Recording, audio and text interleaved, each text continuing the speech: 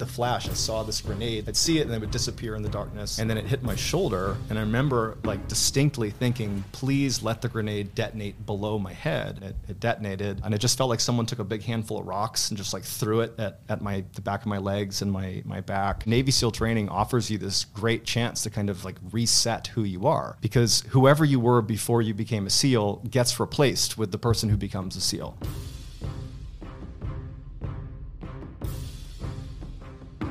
Thank you so much for coming on the Iced Coffee Hour. You got me through several plane trips on the way here to Austin. Nice. Yeah, I've been downloading your videos and just listening to them all the way through. They're incredible. Thank you. I mean, your ability to storytell is impeccable. Some of the stories that you pick are just like, it screws with my mind a little bit. It puts me in a trance-like state when I'm watching your videos. Time just goes by like this. And I'm not just exaggerating. Like, you are the channel that I binge. Told my mom about, she binges it. Told my brother about, he binges it. It's like you can't watch 3 and not want to watch 10 more. It's crazy. Well, thank you. It's so funny. Like, there's lots of people ever since I started making content that will say, you know, I binge your content. I share it with friends. They binge it. And there's nothing that I'm doing that is designed to do that. It's just like the natural way that I comprehend stories and tell them. Yeah. Like the way I told stories in the first video is very similar to how I tell stories now and how I'm talking to you right now. It is literally how I speak. But it's some crazy skill. Now, this is a bit of a tangent, but in conversation with people throughout your entire life, were people always just completely like enthralled in it? Where they just like, could you see like a trance like state when you're just talking to them? What is it? You must have been good with this for a long time. I would say that I've known that my superpower of sorts is my ability to tell a story. I've known that for a while. Namely because I used to run, I was a co-founder of a charity that helped veterans get jobs. I'm sure we'll dive into all sorts of stuff, but the short version is I periodically would need to give, you know, little talks at dinner to raise money and just like little public speaking engagements. And I was really nervous about doing them, but I discovered if I put whatever I needed to say into story format, suddenly it was like my brain was just, it relaxed and I could very easily take the stage and talk if I was telling a story. And so from the time I was like, I don't know, mid-20s, I knew that like if I was ever going to do any public speaking, just turn it into a story and you'll be fine. And then just generally speaking, it's just the one thing I knew is that I can retain huge amounts of information if I can put the information into a story in my head. Yeah. So, and for background, my father is an incredible speaker. He's a Pulitzer Prize winning journalist. My sister is as well. A bunch of writers and speakers and very talented people in my family. So I'm sure they kind of, it rubbed off on me speaking and storytelling. What was that like for you growing up? Did they set really high expectations for you? Yeah, so I grew up in just south of Boston, Massachusetts, in a town called Quincy. Not to be confused with Quincy as it looks. If you're from the area, it's Quincy. Quincy. Quincy, Quincy. So yeah, my family they're very educated, very smart people, like very academically minded. And so growing up, the success was doing well in school and going to a good college. And I just like didn't want to do that because I felt like I didn't want to do what my family was doing. Like my rebellion was, I'm going to do something else. I'm not going to be like an academic. But my rebellion was like just being a bad student and like not trying. Why did you want to rebel in the first place? I don't even know. To be honest, like from the time I was young, I think I have like a problem with authority, if I'm being candid. So does this guy. This guy. Yes, you do, Graham. Don't act like you don't have a problem against. I want you to go to always work. have a problem with authority. It's okay. I think it's a good trait. It's taken you very far. All right. I think it's something to be proud of. For me, yeah, I think that I didn't like the idea of conformity and like, you know, in a way, like my parents and my family's kind of like push to be a good student and to succeed in academia. Like, I didn't like the idea that I was kind of being pushed to do that, even though it's a perfectly sensible and very respectable path. And so I just naturally was like, I don't want to do that. And so my rebellion was being a bad student. So it didn't get me much. Did part of you think like, I should listen to my parents, or was it just like, I know what's best for me? Like, dude, I was so dumb. Like I made so many bad decisions all the way through like the time till I was like 19. I like, from like the ages of like 16 to 19, I just like blew up my high school career, just like How so? Like, what would you do? Well, getting in trouble, you know, like out on the streets with my buddies, like stupid stuff, and like, you know, anything serious or just like no, nothing on my record. We do know you got into a little bit of a scuffle, right? A little bit of a scuffle. Yeah. Oh my God. Yeah. So like my what happened in your first fight? So my big first fight. So I when I was a sophomore in high school, well actually you get the context is key. So in Quincy, street fighting is a big deal. It's kind of like a rite of passage in Quincy. It's not like no one's beating each other up to the point where you're like badly hurt. It's truly like scheduled, like bare knuckle boxing fights that end with people getting up and like shaking the hand of their opponent type of thing. And so my group of friends in Quincy were like notoriously tough. They were like the guys that like won these street fights.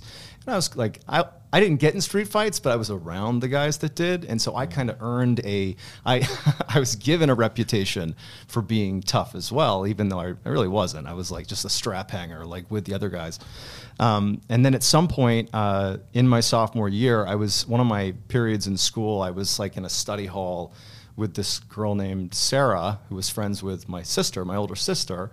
And I just like sat with her, I talked to her during study hall. But it turns out her boyfriend took exception to this. He thought that I was like hitting on his girlfriend. Were there any flirty vibes? No. I mean, maybe if you're Did like you find her outside attractive? No, like, she was just like my sister's friend, you know? Okay. And so I found out through the grapevine that Paul was really upset with me. That's the boyfriend. Yeah. And he challenged me to a fight. And you must accept. It is like, you know, you'll be outcasted if you don't. And so I'm like, you couldn't just apologize and be like, hey, man, no, nothing. There was no attempt there made was no apologizing. to like smooth this over. I could have just been like, bro, like I wasn't doing anything. But instead I was like, time to defend my honor, time to live up to my reputation of being a tough guy. And so it was right around Thanksgiving, and the scheduled fight with Paul was the day before Thanksgiving. And there's this huge, like the girls from so I went to North Quincy High School, and then there's Quincy High School. These are rival high schools, right? Big rivalry. And the girls from my high school would play this flag football game against the Quincy High School girls, but it like quickly turned into like really aggressive tackle football. And it was a whole spectacle. Yeah. But also at this like illicit football game that's happening that's totally unsanctioned, there would be all these like scheduled fights between the two schools. Like it's a whole thing. It's a whole culture in Quincy. And so my fight with Paul was like the equivalent of like what's the main top card? the main card for this day. Dylan main Gannis, card fight. Logan Paul. Exactly. Yeah, got it. All right. And so this was like weeks out too. It was like 2-3 weeks before this fight, and I remember I was like in my basement of my house.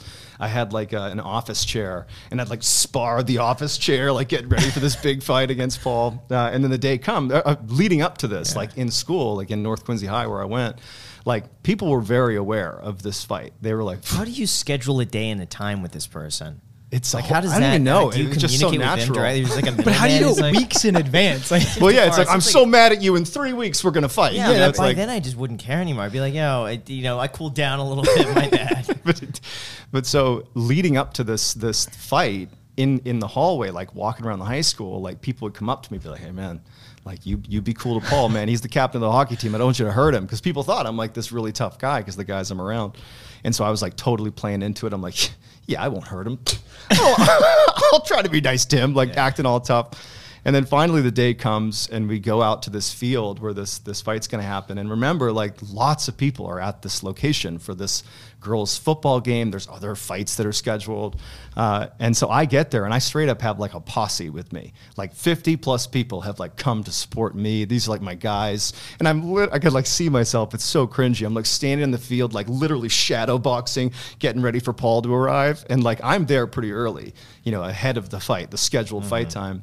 And the time he was supposed to be there rolled around and he wasn't there.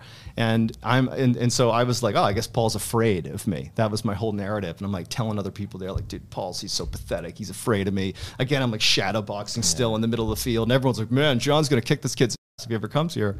And then Paul shows up like 30 minutes late, no posse. I think he had like one dude who like rolled up with him. And Paul walks up the hill and I see him coming to me and everyone's like, oh, here we go. Here comes the fight. And I have this line that I drop. He gets close to me and I'm like, whoa, we're young, motherfucker. As if it had taken him so long. Like, you're going to make me wait. And he comes up to me and proceeds to beat the shit out of me. What was his first move? What did he do? He tackled me to the ground. Like, you took me to the ground. expecting a tackle. No, You I'm figured like this stand up fight. fighting, and he beat the shit out of me in front of like not only my school but the entire rival school. There was like hundreds of people watching, and I like woke up and everyone's like, "You got knocked the fuck out," and I'm like, "Oh, all right." Did you get a punch in? Did No, you get nothing. anything? Nothing. Just completely So it was just like obliterated. you were just a rag doll. You were his punching bag. Completely. That was it. Yeah, he showed up and just beat me But up. okay, but that the things that has to do to your confidence. I mean, Didn't like help. like I cannot imagine one thing that would destroy my confidence and just will in general more than just getting beat up like that. Especially after everyone's like hyping you up and you're friends with all the tough guys. You know, yeah. like. It was, dude. Did It you, was, like, it was break really. a nose or lose teeth? Or I nothing, or, looked like- horrible. Yeah. I didn't have any like structural damage done to me, Okay. but it was like the classic like double black eye, looked like he got beat up kind of thing. But yeah, honestly, it was so absurd the way it happened because of that line. Like it would have been okay had I not said the line. Not been your famous line. But you weren't expecting him to tackle you. That's a move that you can't really. That's predict. true. That's true. But so I remember like after the fights, like days after, I'm like in school, and like literally my teachers would say the line to be like, "Hey John, well we're young, motherfucker." Like my actual teachers. How would they encourage this? It's a culture. I'm Is telling you, it it's really? a culture within Quincy. It's like street fighting is a thing, and like everybody knows about it. But in a way, it was actually a good experience. It's funny now, but it was good because it's like, one, it shows you that you can't parade around like a tough guy if you're not, or you should have like serious protection around you. But also like it just put me in check. I had come to believe that I was like truly, a street fighter. I'm like a tough guy. But I was not, and it humbled me. I think it was good for me. But then you compensated for that in basically like the largest way possible, becoming a U.S. Navy SEAL. Like that's not just like, you know what I mean? Guy gets beat up at school. Oh yeah, check this out, Paul. Navy SEAL, years of training. Yeah. What's up now, Paul? Well, we're old, mother. Like, Yeah, you well, could we're go old. in and just like. would you fight him today if he offered you a rematch? I mean, probably not. No, I wouldn't even be fair. do it. I've like trained how to do it now.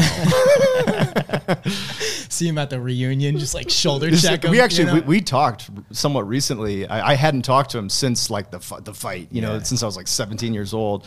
But he actually watches my YouTube channel, and so like we've actually way. talked, and he thinks it's hysterical. He watched the video that I posted on my channel that talks no about way, this, that talks about fight, and he steroids. thought it was hysterical. Yeah, so That's amazing. So yeah. what led you then after that fight to then going in the Navy SEALs? Like, I'm sure there's a lot that happened in between. Sure. I think that there is some truth to like that moment, as kind of goofy as it was, and kind of funny as it was. It very likely did like spurn something inside of me to like, okay, you got to do something to like make up for this in a way.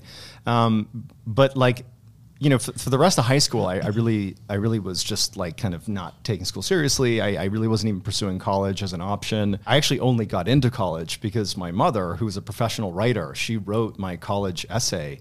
And it was like, it was so good. Like the college contacted me to be like, you're not a traditional student, but my goodness, that essay was something else. You're in. So I got to go to school. How was she okay with that? She knew. She's like, well, John's not gonna do. I'd put off doing the application. Yeah. I was a terrible student with no motivation, And so she felt like if I can just get him in the door. Do you remember what the essay was about? Yeah, it was about. So I had a very close friend of mine who passed away. Not to turn this into a dark conversation, but it was basically about like my last interaction with him before he ultimately overdosed. And so it was like a very poignant essay written by somebody else about my experiences, but it was like a very powerful essay that clearly spoke to the admissions board, and they let me in. Wow! And then I promptly, in my first semester in college, have been given this golden ticket, John. Here you go to college. And I think it was like I had 36 violations of just bad behavior, nothing significant, all minor. 36? Noise violations, like leaving trash in the hall, like just being a stupid kid in college that's not taking anything seriously. I had at the end of the first semester, I'd been telling my family that I was getting like all B's and A's, like, going to the library all the time, doing so well. Grades come out 1.016 GPA. Wow. And they found out about my GPA at the same time that the dean got alerted to how badly behaved I was, because I had apparently crossed a threshold of a certain number of like write-ups in your dorm, the 36 some odd write-ups. Apparently you cross a threshold and it goes to the dean, and they have to like review whether or not you can stay in school. And so I found out that I had a 1.06 GPA, and the dean contacted my parents to be like, your son is very likely going to be kicked out of housing. And there was also a riot at the school I was at because our football team that nobody cared about lost the big game that nobody cared about, but it was an opportunity for the students to riot about the game we didn't care about. And so there's this huge riot that takes place on campus. And I really didn't do anything in the riot, but I didn't go in when all the police are like running by shooting rubber bullets at us. They were shooting rubber bullets? How Full do you riot. stop a riot? Full riot. That's a riot. Okay, because that's like different tear than gas and stuff, right? It was, like rubber bullets. put it this way, I got shot so many times by rubber bullets that there were rubber bullets in my pockets just out of the... You're kidding. I got hit everywhere, but I got hit enough Did that enough hurt? time. Yeah. What does it feel like? It hurts.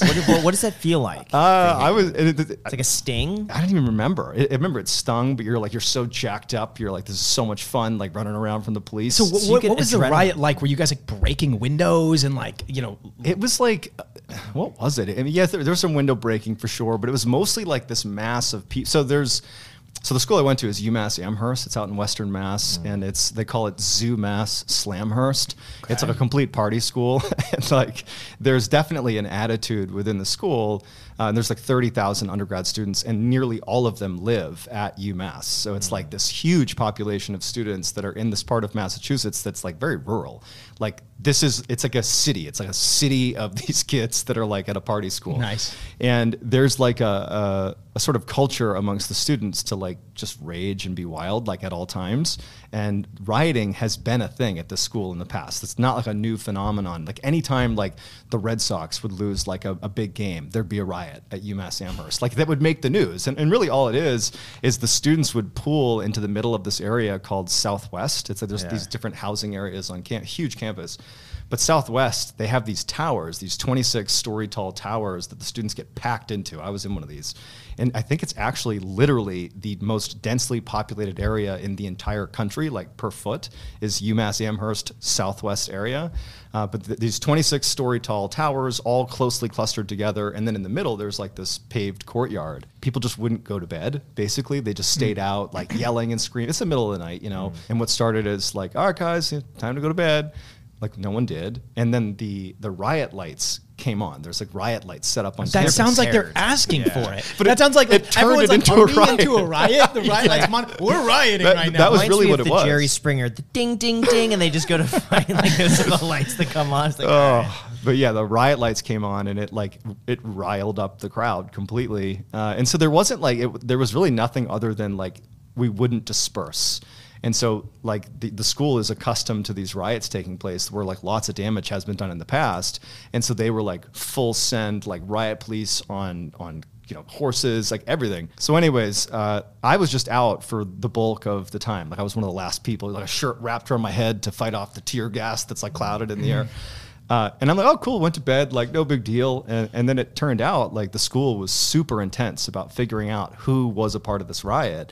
And they have cameras everywhere. And so they set up this website, the UMass Police, where they just posted all these pictures of just random people who were out during the riot, and anyone could anonymously say who was in the picture, and they would get like expelled.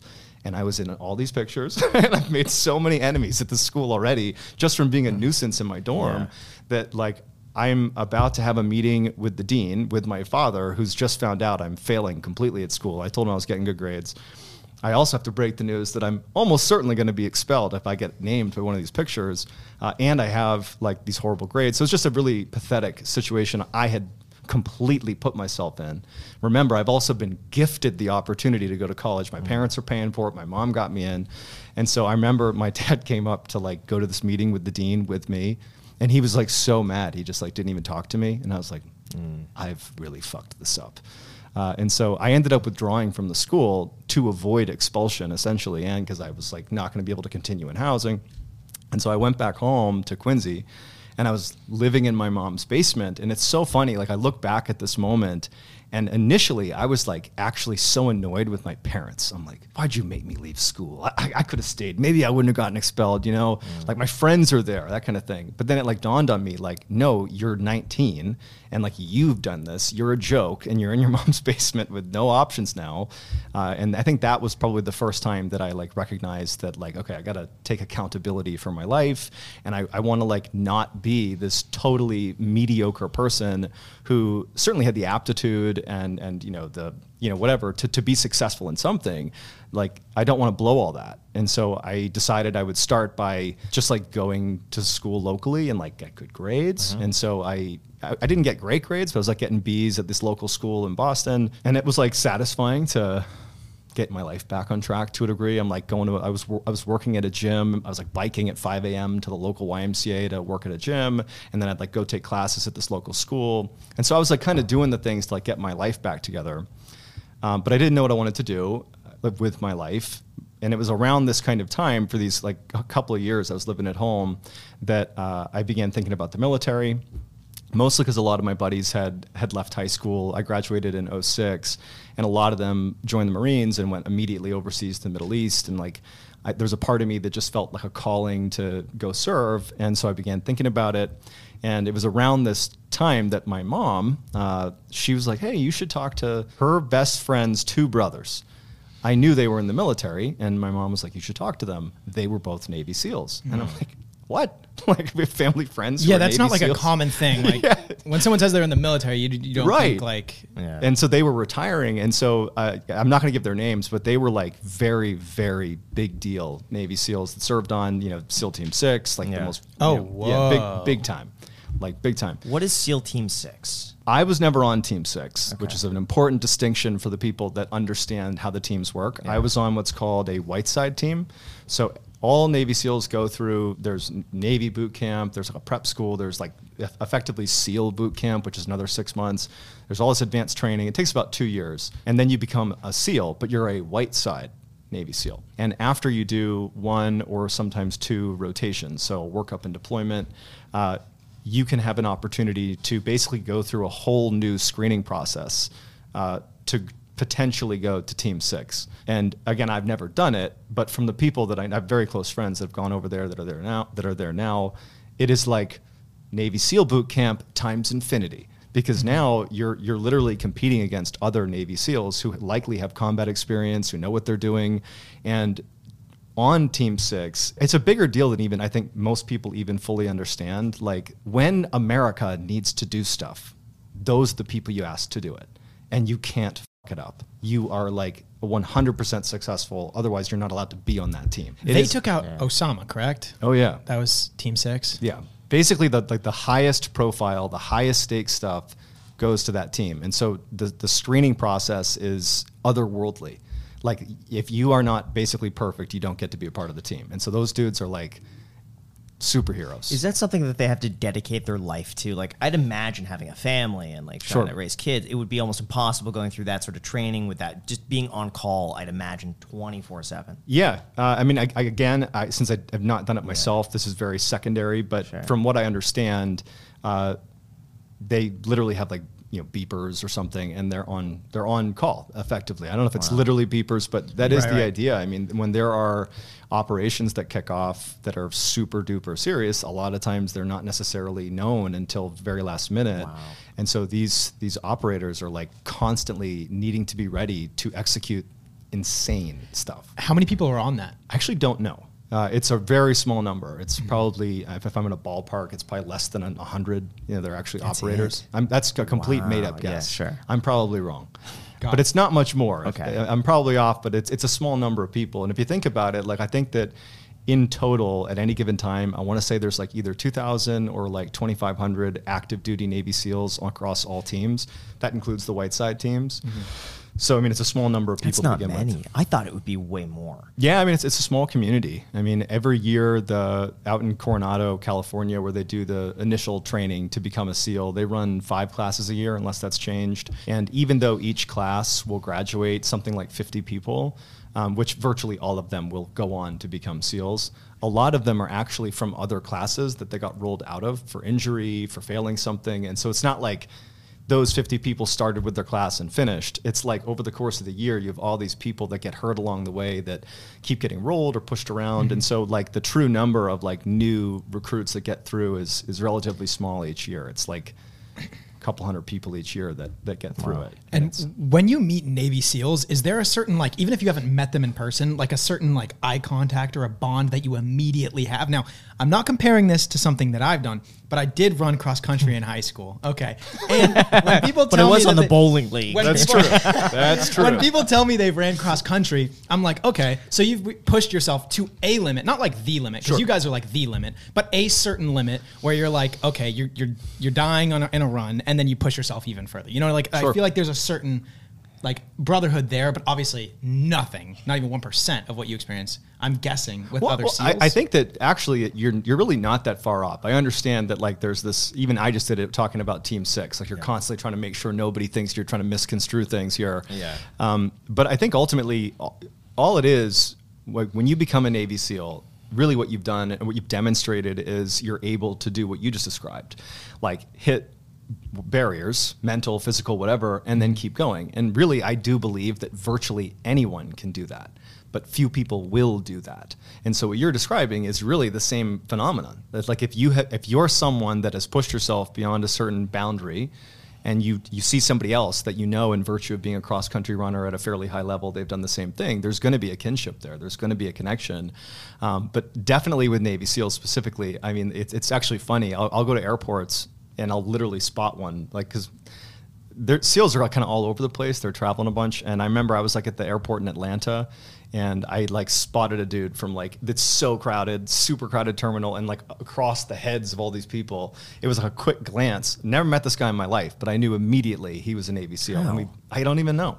But there's definitely like it's got to be a posture, a body language. There's definitely like something. There's also specific did you talk to him? Oh yeah. And it's funny. I walked up to him and it wasn't like, "Are you?" It was like, "Hey, dude, what team are you on?" He's like, "Oh, I'm on this team." I'm like, "Cool, man. Good to see you." There's no way. I swear to God. Did he know who you were? Just, he could tell that I also was a SEAL. Not that he knew me personally. There's this certain perception. There's something that's like trained, I feel like, in the back of your brain while you're going through the academy, where you're like so perceptive of being in like public settings. I'm guessing also this translates to like, okay, like, is this a good guy, bad guy? Like, what's going on? Like, you know, you're walking through a grocery store and you're constantly like looking around. And is that a thing that you have? Like hypervigilance? Yeah. Yes. Yeah. You have this. Oh, yes. So as you walked into this house, by the way, shout out to Caleb Hammer. This is his house. Thank you for letting us use your studio, Caleb. Were you like looking around and like being hyper observant of all of like everything in the house? I mean, I'm not going to say I walked in and like literally identified every exit, but I definitely took the time to like poke my head around the corner and look around. Is that a trained thing, or have you always been somewhat like that? I definitely was not always like that. That's definitely more, not even trained. It's more like, yeah, I guess trained is the word then, because definitely in training, you're instructed to be super attentive to detail. In fact, that would be, if I were to try to like sum up what your instructors through Navy SEAL training really try to emphasize, it's this whole, it's not, hey, push yourself beyond your borders or whatever. It's attention to detail in all things. Yeah. Like, it doesn't matter how tired you are, it doesn't matter how complicated, how stressed you are, you must pay attention to details. Like, you must. And even the slightest infraction will get you kicked out of training. Not literally every time, but that's the stakes they're playing. What is training like? It's described as the best time you never want to have again. Because in many ways, when I look back at the 6-month long course, you go to boot camp. This is the pipeline for the enlisted side, anyways. So not to get complicated, but the bulk of people who become Navy SEALs, they enlist, so they're not commissioned officers. They're like the sled dogs. They're the workers of the team. You got to go through boot camp, which is just typical Navy boot camp. That's 2 months long. It's in Chicago. I don't know if it's changed, but when I went through, there was a mandatory preparatory school that you go to immediately after boot camp, where for 2 more months you stay in Chicago and you train with like literally professional athletes and coaches and Olympic athletes who have been brought in by the Navy to not like beat you up, but to like actually build up your strength, build up your confidence, because your next phase is actual like Navy SEAL boot camp. So you wrap up your two months in the prep school, and then they send you to Coronado, California, which is, it's so funny. It's like the most beautiful. Have you been to Coronado, California? Yeah. It's like the most stunningly beautiful place ever. And like in this like iconic, like idyllic place, there's like the most treacherous military training like ever taking place. And it's very public. You can like watch it. But you go out there and then you go through a few weeks of like what's called indoctrination, which is a few weeks of like, you're not technically in the training yet, but loads of people quit because you're actually working with Navy SEAL instructors and it's very intense. You know, you're being treated really like... What's intense about it? Well, one, you're there. You're at like this storied compound where like, by the way, where you train in Coronado is also where the West Coast SEAL teams are. And so you're like this pathetic, like have done nothing. And you wear a white shirt with your name stenciled on it that like signifies you're a recruit. You're nothing. And when you go to training, it's like you're literally surrounded by actual like active duty Navy SEALs that they just haze you. And it's like, so it's an intense place to be. What's the hazing like? It's mostly just like, you know, goofing around with you. Like they'll grab you and like make you come over and like give a speech to like they'll literally, hey, come over here, talk to these guys. And it's like 10 active duty Navy SEAls and they like, yeah, introduce yourself. And like you start talking and they start like cutting you off and making fun of you. It's like stupid stuff. Sure. But so it's an intense place to be. And then, I mean, just the actual training is incredibly difficult. Physically, you know, it's like it's famously challenging. That's the whole point. They want it to be borderline impossible to do so that if you are able to complete the training, you've demonstrated that you can kind of push beyond, you know, what most people would consider an impossible limit. So anyways, you do 6 months in Coronado. It's called Basic Underwater Demolition / SEAL School, or BUDS for short. If you get through that, you're virtually guaranteed to become a SEAL. Like the attrition rate falls to near zero at that point, but you have another 6 months of advanced training, and then you go on to, like we went to language school. Man fagat farsi harf bezanam. No, I can't. I can say that's the line I can say. I was just about to say, I'm like, I can only speak languages. Farsi. Oh my gosh. No. So, but you go to like a follow-on school, and then you go to your team, and then you go through a whole workup again. So, but in terms of like the actual training, sleep deprivation is horrible. It's so bad. What does that feel like? I mean, you lose your mind. Like really, you actually become an insane person. That's the gist. There's 1 week of training early on in actual BUDS. So the 6 months are broken up into 3 phases. The first phase is called first phase, and it's the gut check. It's a lot of soft sand running and laying in the ocean when it's freezing cold at night and doing like 1 billion sit-ups and jumping jacks. You carry around this thing called an IBS. It's an inflatable boat, but it weighs like 200 some odd pounds, and you and your boat crew have to carry it on your head. And it's not that heavy. It isn't like you put it on your head and you're like, wow, that's so heavy. But you run everywhere with this boat, either by your side or on your head. Think about this: running on sand, it's uneven, and so the boat's jostling around, and it hits the top of your head so often that you actually develop a bald spot on your head. Guys like will break bones just from the compression of this boat on their head. Like if you fall when you're in the middle of a run, this boat just comes colliding down on you. It's gnarly. Like it's a gnarly thing. So yeah, but I'd say that the worst part is sleep deprivation. And then there's a week early on in first phase called Hell Week where you don't sleep for you sleep for a total of like 4 hours, broken up into little naps over the span of like 5.5 days. Oh my gosh. Yeah. So anyways, it's a very physically grueling. I am so curious, like how well are they compensated afterwards as a Navy SEAL? Because going through that training, I mean, to be like the top 0.001%, I'd imagine it's got to be like a high pay. Or do people do it just because they love it? If you look at like the entirety of like the enlisted ranks in the Navy, so all jobs, Navy SEALs, Seabees, you know, whatever,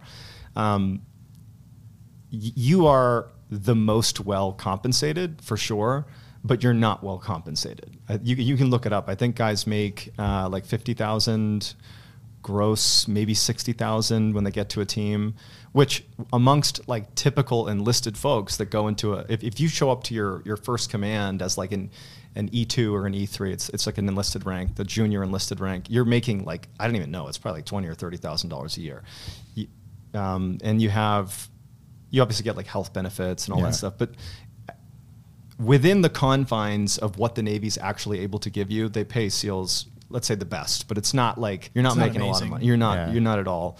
But then when you deploy, they pay you a whole bunch of money, but that's not really, and that's relative. It's not like a ton of money, but for the military, it's a good amount. You'll make like an extra, I don't even know. I mean, a couple $100. 10, 20 grand maybe. Shout out to my manager, Nick Witters, who's off screen. He was a combat vet as well. Nice. So you get paid for deployments, and so if you deploy a bunch, you get more money. But yeah, it's definitely not something you would do for pay.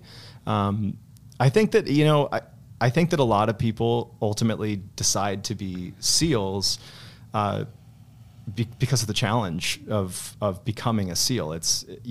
I tell people that when I ultimately made the decision to want to be a SEAL, it was shortly after my mom had said, "Hey, why don't you go meet up with our family friends here, the Navy SEALs?" And I met with them. It's a funny story, actually, how I met with them. I went to this place in New Hampshire where we were going to meet. And my mom's best friend, whose brothers these were, she has this camp in New Hampshire that's for kids. It's like an art camp. And it's beautiful. There's like little cabins. There's like a little lake. And it's this nice little area.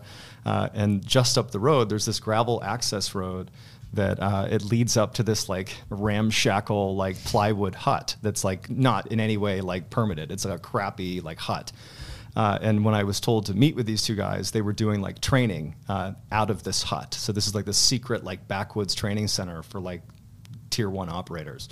And so I like go to this camp and I like go say hi to Susan, my mom's friend, at like the camp. The kids were all running around like having their barbecues and coloring. And then I walk up the road like by myself to this shack, and it's shut. And I can hear inside like the sound of like, intense alpha males like having some conversation like.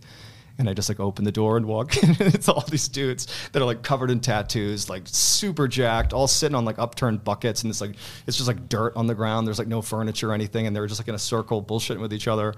And I walk in, and they immediately go silent, and all of them just turn, and they're like, "Who the fuck are you?" I was like, "Oh, I'm John. I'm here to meet you guys." But it was incredible getting to meet. It was all Navy SEALs, and these were like active dudes who were like in between their rotation cycles. What was impressed upon me from all of them is this notion that Navy SEAL training offers you this great chance to kind of like reset who you are. Because whoever you were before you became a SEAL gets replaced with the person who becomes a SEAL. No one's going to be like, "Oh, there's John, like, the guy who flunked out of college." It's going to be, there's John, the guy who became a Navy SEAL. And I loved this idea of, SEAL training is such a meritocracy. It's actually open to lots of people. As long as you're an American citizen and you're in decent enough health. I mean, there's more to it than that, but just about anybody can go try out. And it's whoever is at the end is a Navy SEAL. And I love the idea of not only serving, because I wanted to serve, but I love the idea that the challenge and then the kind of great reset that would happen if I became a SEAL, all my stupidity with college and just kind of being a general like flunky would be replaced with something that was honorable and I could be proud of. And I also fundamentally believed that if I could get through the training itself, that I would literally evolve and, well, not literally evolve, but become the best version of myself. And I do think in many ways that was true. And so, mission success. Do you think there's a personality trait that gravitates towards that more than others? And what do you think that is? It's not so much a personality trait as it's lots of people that show up to training have the same story roughly that I did. Yeah, I kind of screwed around, didn't really do anything out of high school, screwed up college, got kicked out, didn't have a job.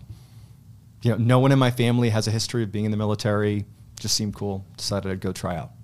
Like that's like the bulk of people who make it through are that. And I will say that there's loads of people that go to SEAL training that are like super intimidating people. Like when I was in my class, there was a dude who I had like played with in Madden. Like he was a professional football player. I'm like, dude, I played with you like on a video game. This like huge hulking like linebacker. Or there's like professional swimmers and professional rugby players and like really incredibly accomplished people. But they wash out really, really quickly. And I think, and it's something that a lot of people agree with, that the folks that come in that are like, I've done nothing with my life and this is what I want to do, I'm going to reinvent myself, they got nothing to lose because they've never done anything. If they don't make it through training, no one's going to be surprised. They're going to say, yeah, John's a ding-dong. He didn't get through training. That's not surprising. But if you're the professional swimmer, the professional rugby, the professional football player, people expect you to become a Navy SEAL. And as soon as it gets hard, the instructors focus really intensely on the dudes that are really successful before coming in. And they remind them that this doesn't matter. It doesn't matter what you did before. It only matters what you're doing now. And it's like a lot of people can't handle that. And also the people that have been massively successful before becoming SEALs, they're not used to failing. I'm generalizing, but a lot of people, like to become a professional baseball player, pretty good chance when you were younger, you were way better than everybody else, and it wasn't even close. And then in high school it was the same. And then in college, you were probably one of the best people on your team. I mean, even the people that get drafted last in like the MLB draft are incredible baseball players that were way better than everybody else. And so imagine if your whole life you've been the guy. You're always the best at what you did. And then you get to training and you're like, you fucking suck. You are pathetic and you're not going to make it through the training. The guys that have nothing to lose are like, well, that's probably true. I do suck. I'll just keep on going though. But the guys that are used to success, they do not handle it well. Like consistently drop out really quickly. That is an interesting archetype in the SEALs. And I bet you that hit you very hard when you had to move back into the basement, because I see this theme of your life of like not taking responsibility, being slightly entitled, and just given things. You were given the role of like, hey, I'm the tough guy. You come up to me, I'll beat you up. Like you were given that. Yeah. You didn't have to earn it. You didn't have to fight people. You were given admission into a good college. You didn't have to earn it. Your mom just wrote it for you. And you go to college and you're like, you have this entitled kind of thing. And then all of a sudden you get sent back home. That must have been incredibly hard for you to flip-flop as much as you did. Yeah, I mean, I think that there's an element of the entitlement you talked about.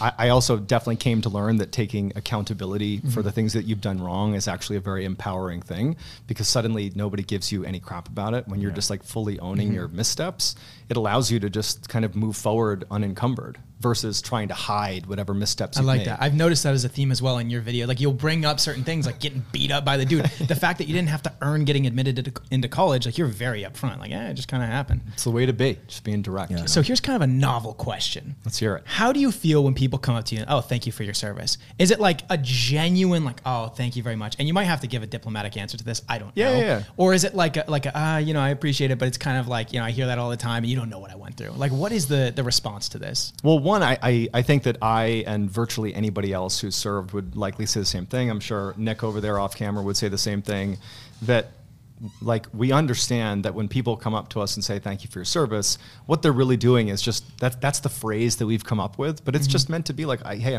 I respect that you volunteered to do that, and like I'm not really supposed to actually be like, you're welcome, right. And so I think there's not a good response to it, but I definitely appreciate that people, recognize that, I rose my hand when I didn't have to, but I also don't take it so seriously that I'm like, and I'm a hero. Right. You better respect me. It's more like, I appreciate it. Thank you. My honor, What was deployment like? Well, I've only deployed twice. And I say that because in the special operations community, like there are folks that deploy like an ungodly number of times to places that are just the worst places in the world.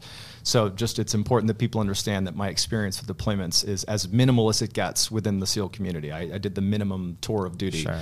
But I'm not going to get too into detail about what I did, but the two places I went was Afghanistan for the first deployment in 2013, 2014, and then I went to South America in my second deployment in 15, 16. The one thing I will say about Afghanistan is, there's context. So when you become a Navy SEAL, or really when you become any sort of person in the military that is a designated combat role, or you have designated combat capabilities, because not everybody does. There are plenty of roles in the military that are administrative or they're legal or whatever. But if you've been trained to like go to war, it isn't that you pray for war, it's that you hope for an opportunity to actually put your skills to the test. That sounds barbaric, but it's a very natural thing. Think about it. You've been trained extensively to do this. You want an opportunity to do it. When we were given the opportunity, because it's a weird thing with how deployments happen. It's not, you don't necessarily know where you're going to go, and then it ends up being like which platoon of SEALs is doing the best. They get the better deployment, which again would be war. And so our platoon was, I think that we actually were the second best platoon, so we were not up for getting to go to Afghanistan, but there was some issue with their chief on the other side, so we got the opportunity to go. I was so excited about going to Afghanistan for the reasons I said to you, not out of bloodlust, but out of like, I'm a professional Navy SEAL. I want to go do my job. But man, it was terrifying, coming into it, because we knew, and I can't get into too much what we did, not because I'm so cool, but just for sensitivity purposes, we knew where we were going was what they would call a kinetic site. Like there was the opportunity for actual combat, because there are people that deploy to the Middle East where they don't necessarily get into any sort of combat. But where we were going, it was kind of like a known thing that you will see combat. That will happen. And I remember we were in this, we were doing some training in Nevada leading up to our deployment, and we had just found out that we were going to get to go to Afghanistan. And this is like maybe a couple of months out from deployment. And one of our more senior guys, his name, I'm not going to say his name, one of the more senior guys who had done several deployments all to Afghanistan and Iraq, he was like, you could see that he was kind of crestfallen. Like I remember looking over at him, and he's like a big, intimidating guy. He was like a leader in the platoon. And it just looked like he was really disappointed to hear we were going to Afghanistan. And so I walked up to him afterwards, and I was like, why aren't you excited about this? I'm a brand new guy. I'm like wired to go do these things. And he's like, because someone's going to die. That's what happens. You go to these places, someone here right now is going to get killed, at least one. Like every time, that's what happens. And he was in no way like a coward. He's done this before. And I think that was the first time that it dawned on me that like to that point, my whole like journey to be a SEAL was very charmed. I mean, like it's pretty incredible to say I'm going to be a Navy SEAL and then go through all the training and become a Navy SEAL.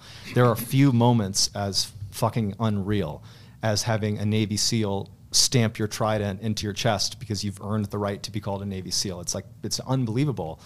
But it was like, now I'm seeing the reality of the job. Like I haven't gone and seen it yet, but I'm seeing someone that's done this before, and they're like, I'm not excited about this. I'd rather go somewhere else. I'll do my job, but that's the reality. I will say, fortunately, our platoon did not lose anyone on our deployment. There were several people hurt, actually including me. That set the tone for me going into the deployment. I started to look at it more, not scared, but being more realistic. Yeah. And I remember before I actually deployed, my family was definitely on the fence, you know, like worried about it, you know, and I found myself going out of my way to reassure them that it was going to be fine. Like, dude, I'm a trained Navy SEAL. I'm surrounded by Navy SEALs. I'll be fine. What it did is it didn't really allow me to be honest before I deployed about how I was feeling, because I was constantly putting on this act of like, everything's going to be fine. But internally, I'm kind of like freaking out a little bit about what we're going to do. And I remember I was one of the first people in my platoon that actually got sent to Afghanistan. They send you out in waves. They don't want to send you on the same flight at the same time for security purposes. And I arrived in Afghanistan with like 2 other people on my team. So there's like literally 2 or 3 of us, I think. And the way it works is you do like a turnover with the team that's, you know, on site. And there's a lot to explain, but basically imagine like out in the middle of nowhere, there's like these HESCO barriers set up. It's not even a real base. It's like it's called an outstation, where you're on the leading edge.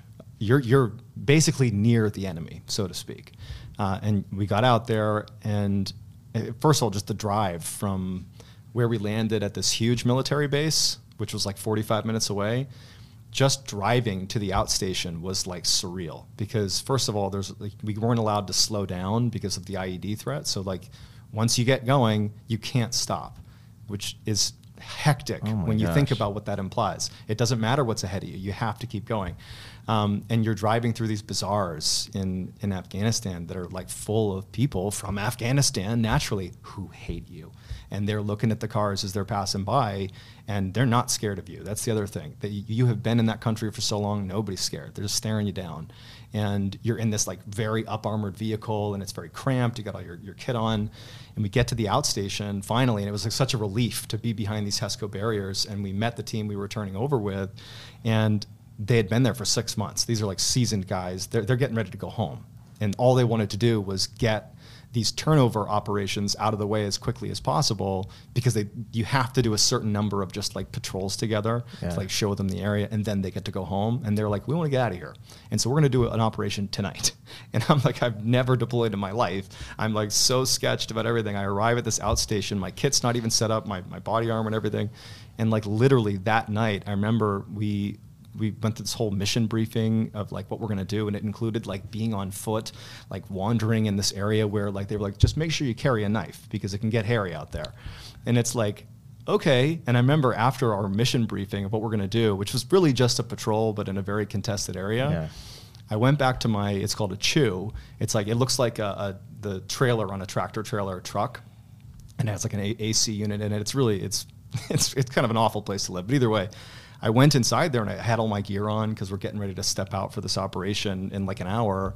And I got down on my knees and prayed that we would not go on this operation. I was certain I was going to die. You know what I mean? Like, not because the threat was so high, but because, okay, now I'm really going to go do the thing I've been thinking about and training for, and it's no longer like a game. It's like the real thing. And as it happened, we didn't go on the operation that night. It got canceled, but we did go out the next day, and on many operations, nothing happens. It's like, doesn't matter how contested the area is, you get there and nothing happens. But I would say that over the course of the 6 months or 5 months that I was there, we did get into things that very much fit the job description of what Navy SEALs do. And it was a mixture of both exactly what I thought it would be, from a training perspective, that you do so much training that when you actually are in, a situation where you're using your training, it's just muscle memory, and everybody's so good. You're looking around at your teammates, and it's like, it gives me chills even thinking about it. Like, guys are fearless. They're doing all the right things. Guys that you thought were like maybe a little slow on the uptake of like how to do certain things, when bullets are flying, they're pretty good at it. And I remember just being astounded at how well trained we were, which was really confident building. But it was also like to say it was adrenaline rush is not even close. The first time we got shot at, I remember like being immediately completely out of breath, but I hadn't moved. Like, it was like my body had tensed up so intensely that I suddenly was completely gassed. And that's another thing. Like, in actual situations, you're like, you can become winded really quickly. And, the thing that I always think about is, I've only done like the one tour where we had, a limited number of actual engagements with the enemy. And I think about these other operators, other SEALs that have been in for like 20 some odd years through the bulk of like the war on terror. And I can't imagine what it would be like to have done back-to-back deployments to these combat zones. Like, doing one was like life-changing and terrifying and all these different things. But yeah, so it was intense. It was really intense. Were you afraid of dying? At first, but that quickly fades. People ask, what did it feel like to be living in a place that, you're kind of, in theory, like facing your death periodically? And I will say, and this is probably not unique to Navy SEALs. I think it's more of like a military deployment thing. You're not stressed. Because you're in kind of like survival mode, you automatically, your brain just like filters out everything else that could possibly stress you out. And it becomes just like very simple. It's like, I have my teammates who are like my friends. I care about them. I need to eat. I need to sleep. I need to like, train. But that's it. There is no space in your mind. It's like the idea of stressing about something from back home, it's like it doesn't compute. When you're over there, you kind of enter this almost like primal mind state where it's just very simple. And I remember I have, and this is not like I'm so cool, but like, I've never slept better in my entire life than I did after a couple of weeks of being in Afghanistan. Not at first, it was very stressful. But then you enter into that kind of like, okay, like, you just got to do your job and like support the team, and you're just like carefree. It's very hard to come back to reality, though. Do you ever miss it? Sometimes, yeah. Not like miss anything to do with like the military operations side, but definitely miss the camaraderie and being around my teammates, because it's like there are a few things that come close to what it feels like to, be risking life and limb with other people in such a like really intense and specific way.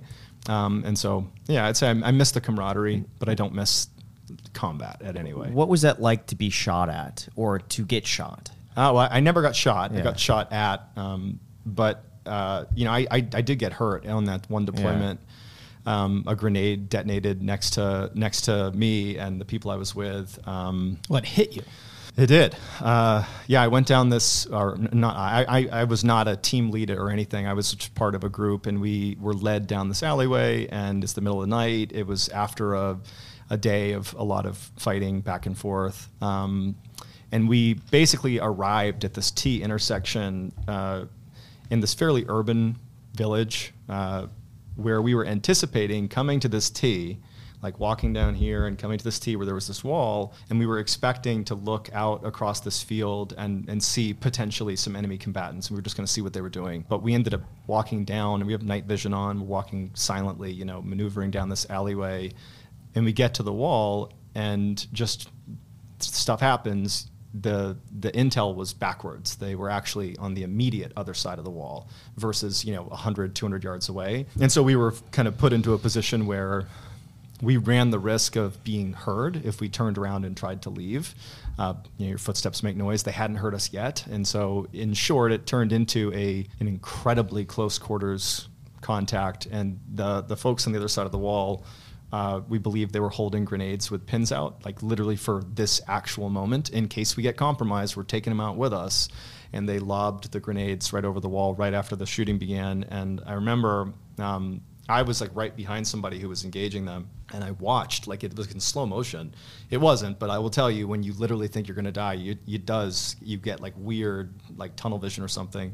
I remember we had a drone overhead that was sending down an infrared signal that was like flashing. So on night vision, you could see this. It's like a spotlight. Imagine if God had a flashlight shining it down on the earth. That's what it looks like. It's actually bizarre. But only on night vision you can see it. And it's a flashing strobe, and it was like right over us. And I remember the flash was like going like this, but in the flash, I saw this grenade. Like I'd see it, and it would disappear in the darkness. See it in the flash, disappear in the darkness as it's like coming over the wall. And then it hit my shoulder, and I remember like distinctly thinking, please let the grenade detonate below my head so that it'll kill me, but it won't blow my head off, and that at least my family will be able to identify me. And so this happened in like a split second, but it's like it hits my shoulder, and then it fell down towards the ground. And as it followed down my body, I'm like, okay, good. Maybe it'll hit my legs, and it'll just take my legs out. Hits the ground, and I was able to turn, and everybody just kind of turned, and it detonated. And it just felt like someone took a big handful of rocks and just like threw it at the back of my legs and my back. My sense of what happened there or my memory of what happened is completely backwards. It took years to piece it all together. But the short version is I was basically down on the ground, bleeding to death. We're also in the middle of like a very intimate engagement with people on the other side of this wall. And my medic, who's also a SEAL, he was the only guy who was not directly injured by the frag of the grenade. He was concussed. He was not himself, but under fire, like from this close, and people miss from this close when you're that jacked up on adrenaline. So you're not like getting actively shot a million times. He like began dragging people out. He literally saved my life. He pulled me. I was in and out of consciousness, couldn't put my tourniquet on. I was bleeding pretty bad from my leg, and he dragged me to cover as much as we could, and he literally laid over me and put my tourniquets on, and he was like so calm. He's like, hey, it's gonna be fine. Like literally trained for it. Wow. It's crazy. Yeah. And so, but the crazy part is it was kind of quiet in the city at the time, but once all the shooting started, the other fighters in the town, they just began like arbitrarily firing like rockets roughly in our direction. Like they don't care if they hit their own people. They're just trying to hit us. And so like rockets are coming in and like gunfire is coming in. And we actually, we had to call, no, I didn't. I'm down and out for the count basically, but the guy who's a JTAC, they control overhead planes and stuff, calling in bombs. They called in an airstrike like 10 feet away from us to like take these guys out. But it was 10 feet away, don't they explode, and couldn't you get hit? 10 feet might be an exaggeration. It was on the other side of that wall, so the fragmentation was the would wall have been see-through? reduced. Was it like a fence, or was it was like a concrete cement? No, it was like mud bricks. Okay. So kind of like a cement wall. But yeah, I ended up getting medevaced out along with another guy who his lung collapsed from the frag. But we got medevaced out, and I literally within 48 hours had been pulled from the battlefield to a field hospital. And actually, when I got to the field hospital, that's the first stop we went after getting medically evacuated. A message had come out to the base where this field hospital was. It was like 30 minutes away, and there was a bunch of SEALs that were stationed at this base, and they didn't know necessarily how badly injured, like me or the guy that was also getting medevaced, how badly injured we were. And so there was like a potential that in theory we could be being brought to the hospital and we could already be dead, or we might die, right? And so out of like respect, all these SEALs in the middle of the night put on their best uniforms, which nobody had nice uniforms overseas. They're ratty.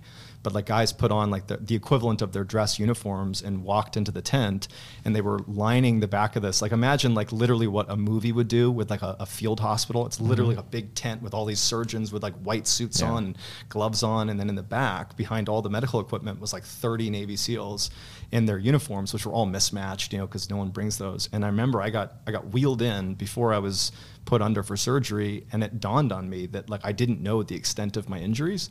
I thought that I was going to be okay because I'm like, I'm alive, I got the tourniquet on. But I saw the looks on, it's a very small tent too. I'm seeing the looks on my teammates' faces, and they're in their uniforms. And I'm like, oh my God, like this might be it. I might die in here. And I remember trying to reassure them that I wasn't going to die, but I had no idea. I have no idea what's going on. And I remember that they looked at my wounds and they were like, yeah, you were very close. I guess the way the shrapnel went into my leg and my back was just narrowly missed fatal. But anyways, I got shipped to Germany. I was there for a week, and then I was home and in Home Depot like 2 weeks later. Like, how do you assimilate back into society after that? That's what I can imagine, that nothing is the same. It's like, how do you just go about daily life having just experienced that? Well, I actually was talking about this with my wife. I came back and believed very much that I was going to I'd be fine kind of re-assimilating. But they call it being in the red is the description used for what it's like to come back from a deployment, where it's kind of like you're still in that almost primal state of living, where like you've pushed aside everything else in your life except for, fight, live, and just be on deployment. And so you come back home, and it takes a little bit to get away from that feeling, to become less primal, to become civilized again. But you totally are not aware of it. Even if you've been told, hey, you just came back from a deployment, you need to calm down. You don't think you are. You think you're perfectly fine. But you're so like wound up. I'm sure you're probably smiling about this. He did a combat tour, and it was in Iraq. Yeah. Okay, so I'm gonna give Nick a shout out, even though you can't see him. He did a tour in Iraq where he was one of the last people to do like manned turret gunning. Now we use remote controlled weapons on the top. So he was like fully exposed, like driving in the most contested and urban parts of Iraq, getting shot at. Anyways, gnarly deployment. We had remote controlled guns in an up armored vehicle that was completely bomb proof. So if we got shot at, we were like completely safe. But I was just like really, really mad. Like I remember there's a funny story. Within like a couple of days of getting back to my house in Virginia Beach, I'm like literally limping around. I'm like still hurt. And I remember, so we lived in this house that was part of a homeowners association, like an HOA. You familiar with how HOAs work? I'm in one. Yeah, so am I. Of course you are. Of course, yeah. Do you know how that works, dude? And what's HOA stand? Oh, no, I'm kidding. And I got back, and my wife, Amanda, she's like, hey, John, just so you know, like we got an email from the HOA saying that our chimney cap is rusted and we need to like replace it, right? And I'm like, no, we will not. And I called the HOA and I was like, do you have any fucking clue what I've just been through? And you're going to tell me I need to change my chimney cap? And they're like, sir, we don't know who you are. We don't know what you've been doing. You know what I mean? Like, how would they know what the hell I was doing? It was like so like unhinged that I believed that I could just throw it in everybody's face that like, I served. You're going to be nice to me, And they still made me change the chimney cap. I just was like hair trigger temper for a while. But then you kind of like just reassemble, or you get back into it. But I would say candidly, the injury totally changed my desire to want to be in the military. I remember I was able to heal up and get into another platoon, so do another workup and deployment. But I was like not healthy. So the blast of the explosion. It dislocated both of my shoulders and created a slap tear. So just like the shock of the blast wave, it dislocated both of my shoulders. But it tore both of my labrums, which is like it's a very fixable thing if you get surgery for it. But I didn't have the time to do the full surgery and recovery. I'd miss a rotation. I wouldn't be able to deploy again. And so I got what's called a biceps tendinosis, which is like the equivalent of putting a Band-Aid on your torn labrum. But it's like permanent. They cut a portion of your bicep, they pull it out, and they staple it or something onto some part of your body. I don't even know how it works, but it's a permanent Band-Aid, which means you deal with like pain, but it's more functional. So I had some shoulder issues. I still have 26 pieces of shrapnel in my hip and my ankle that are like, depending on the weather, it'll like, it's hard to run, because of the pain from the shrapnel. Wow. Yeah. And so over the course of the second deployment, I just like deteriorated physically, mentally, emotionally. And I was already thinking about getting out of the military by the time we got back from South America. And I was already talking to like my medic and I forget, corpsman, that's like the person in the military who does medical. And they're like, look, you know, you were able to deploy a second time, but, you know, we're going to push for a medical retirement based largely on the injury from Afghanistan, which clearly has had ripple effects physically, emotionally, mentally. I was a shit show. I was just like not a happy person. And so I got medically retired. So I don't know how I got to that tangent. Award. You got a medal, right? Well, yeah. So you get an award for getting hurt. You get a Purple Heart, which really just means you got hurt. It is an award, and I'm not. It's definitely one that I'm proud to have. I think that technically, to get the Purple Heart, the purple ribbon, I think you literally have to bleed in a war. I think there's like the stipulation is you literally must bleed in a foreign war. So it's like kind of gnarly to have a Purple Heart. So that was cool. And it was honestly the whole experience now was a good one. Yeah. I feel very well adjusted now, but I've done extensive therapy and still go to therapy to keep myself right. Was it difficult to keep your relationship together throughout all of that? Because I'd imagine you deploying and coming back, it's like, how could your partner know what you went through and like psychologically what you had to put yourself through to be there, and feeling like everything in comparison is so dull? Like I would think everything is trivial after that. Yeah, I mean, my wife is the best. Shout out Amanda. She and I got together in college. I actually, to finish off the college story, I actually did end up going back to the college that I withdrew from. I did a couple semesters locally in Boston, got my grades up. I met the 2 SEALs and really found my calling. I'm going to be a SEAL, but I did finish and I did graduate. But I went back to the first school, UMass Amherst, and I finished out my degree there. And when I went back, I met my wife, Amanda. And I actually was telling her, like, I'm going to be a SEAL. That's what I want to do. And she said, okay. And so, like, she was with me from, like, the inception of the idea through training, deployment, everything. So she really understood, like, I guess what she was getting herself into as best as she could. It's a really, really tight group of people. Like, the community of the other SEALs you're with and the wives and just the partners, like, it's so tight that, like, when you deploy, like, the significant others all are like constantly in contact, and in many ways they have information about what's going on overseas because we're relaying it to them. So they're actually pretty well kept up to date with what's going on, which, I mean, all the stuff we tell them is okay, but they know what's going on. But you're a different person after all of that experience. Like you said, it's like a whole personal transformation. Yeah, I think that's right. I think that I think you definitely do change as a person, and it's not. Amanda was on board for all of that? Yeah, well, I think that she was. I was a very like angry person for a while, and I didn't, mostly just like I was frustrated with everything. That was kind of my thing. Yeah, very much so. But my wife is just very understanding, and always has been. She just understood that I was going through some stuff and didn't really give me a hard time, and was just kind of. I mean, like when I came back, I mean, I had some serious injuries on my leg and my hip.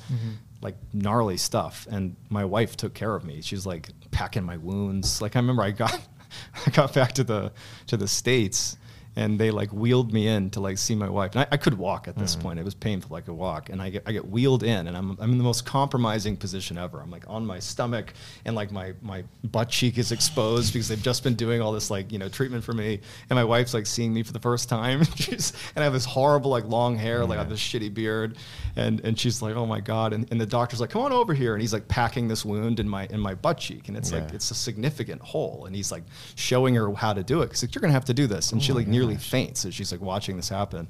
But very dutifully, like from that point forward, like multiple times a day, she was like taking care of my wounds and like bathing me. I mean, how'd you meet her?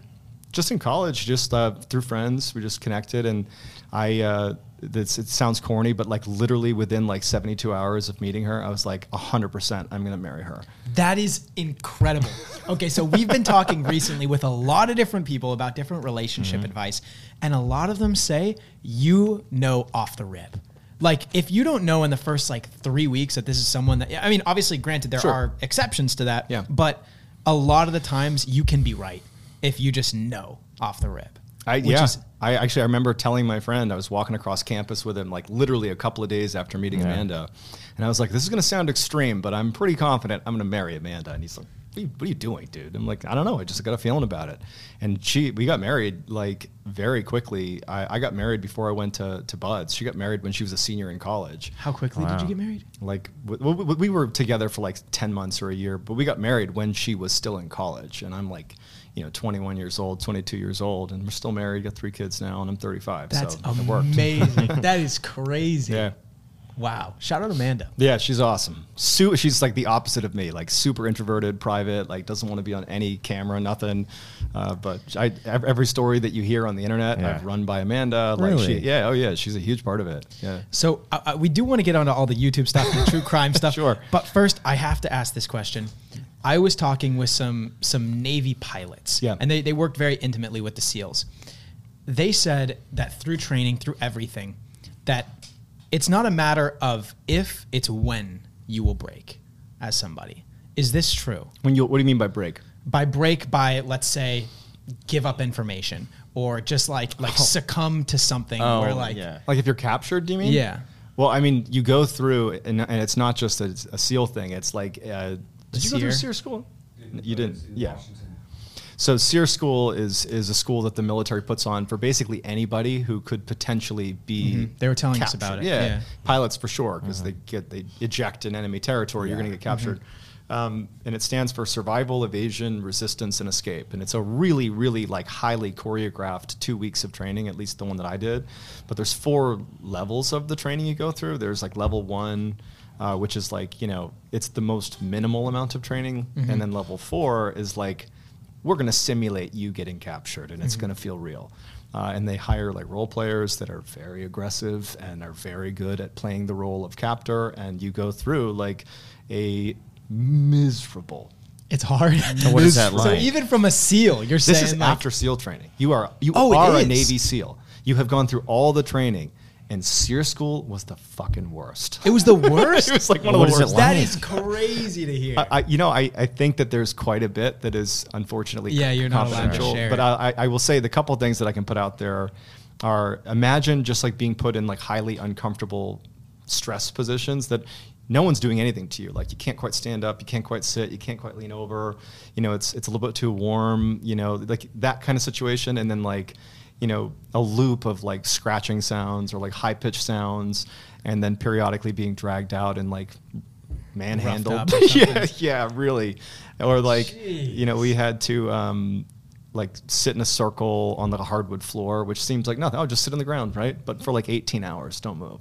Like you can't move for like, you're just sitting like cross-legged. It gets so miserable. So are you now one to never complain about anything? Because the guy sitting right beside you, huge complainer. Oh no, Are you a complainer? There we go, Jack. because the guy sitting next to me, I mean, if it's like 69 degrees in a place, he's like, oh, it's so cold. Or it's like 73. I'm like I'm like the memes that it's like, I survived a tummy ache, making fun of men who like their wife meanwhile is like giving birth, and like the guys that got a tummy ache. Like I'm the guy with the tummy ache. That's you? Oh yeah.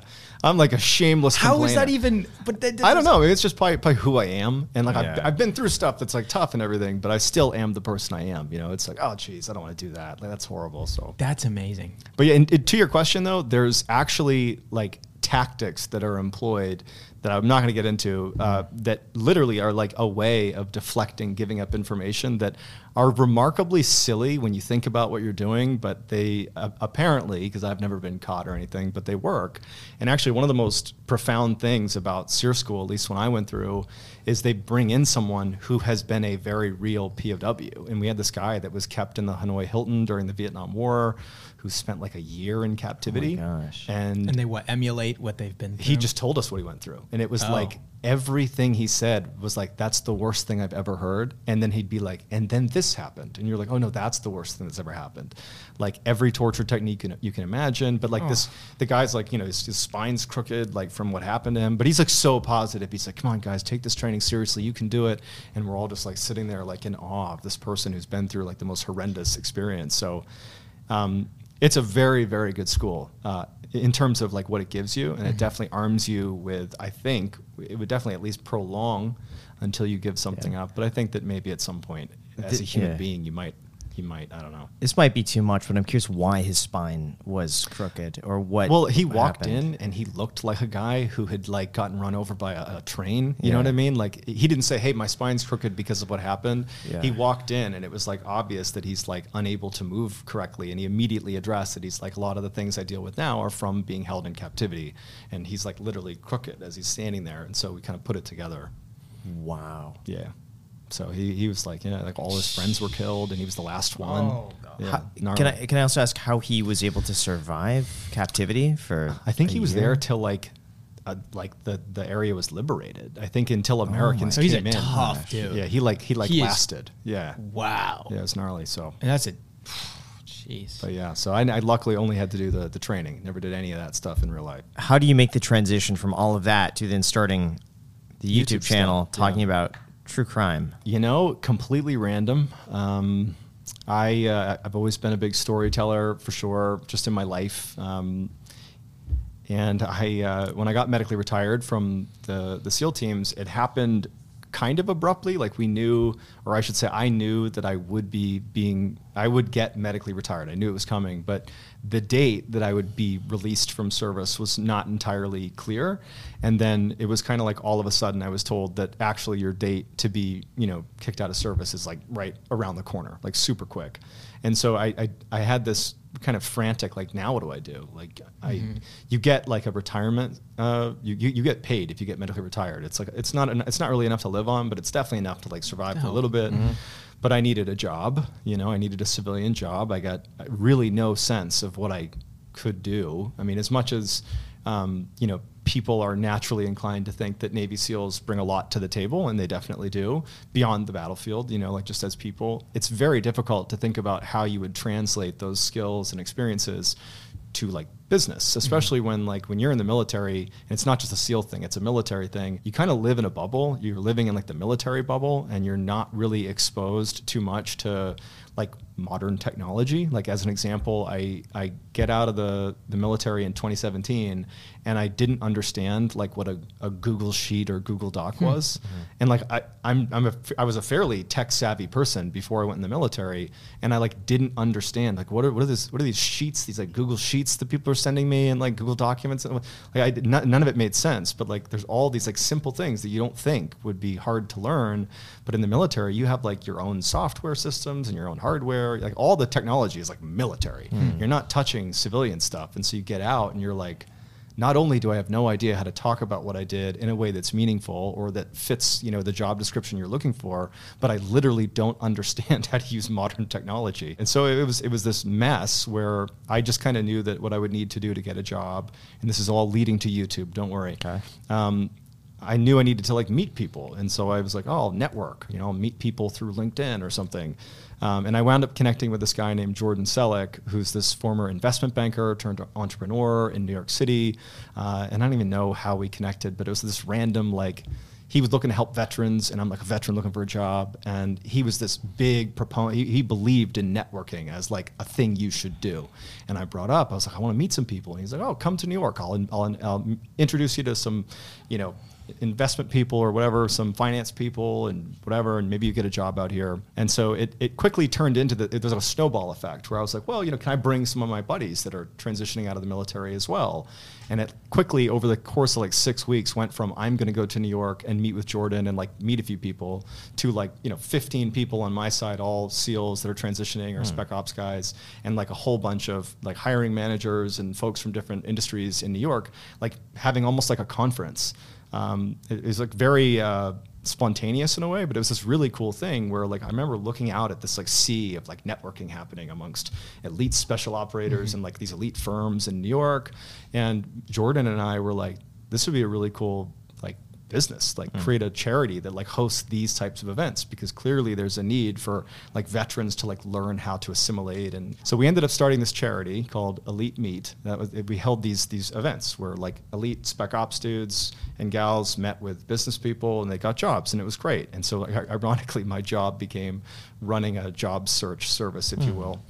But we use social media to drive attention, to both get donations and to get other hiring, companies to come to these events.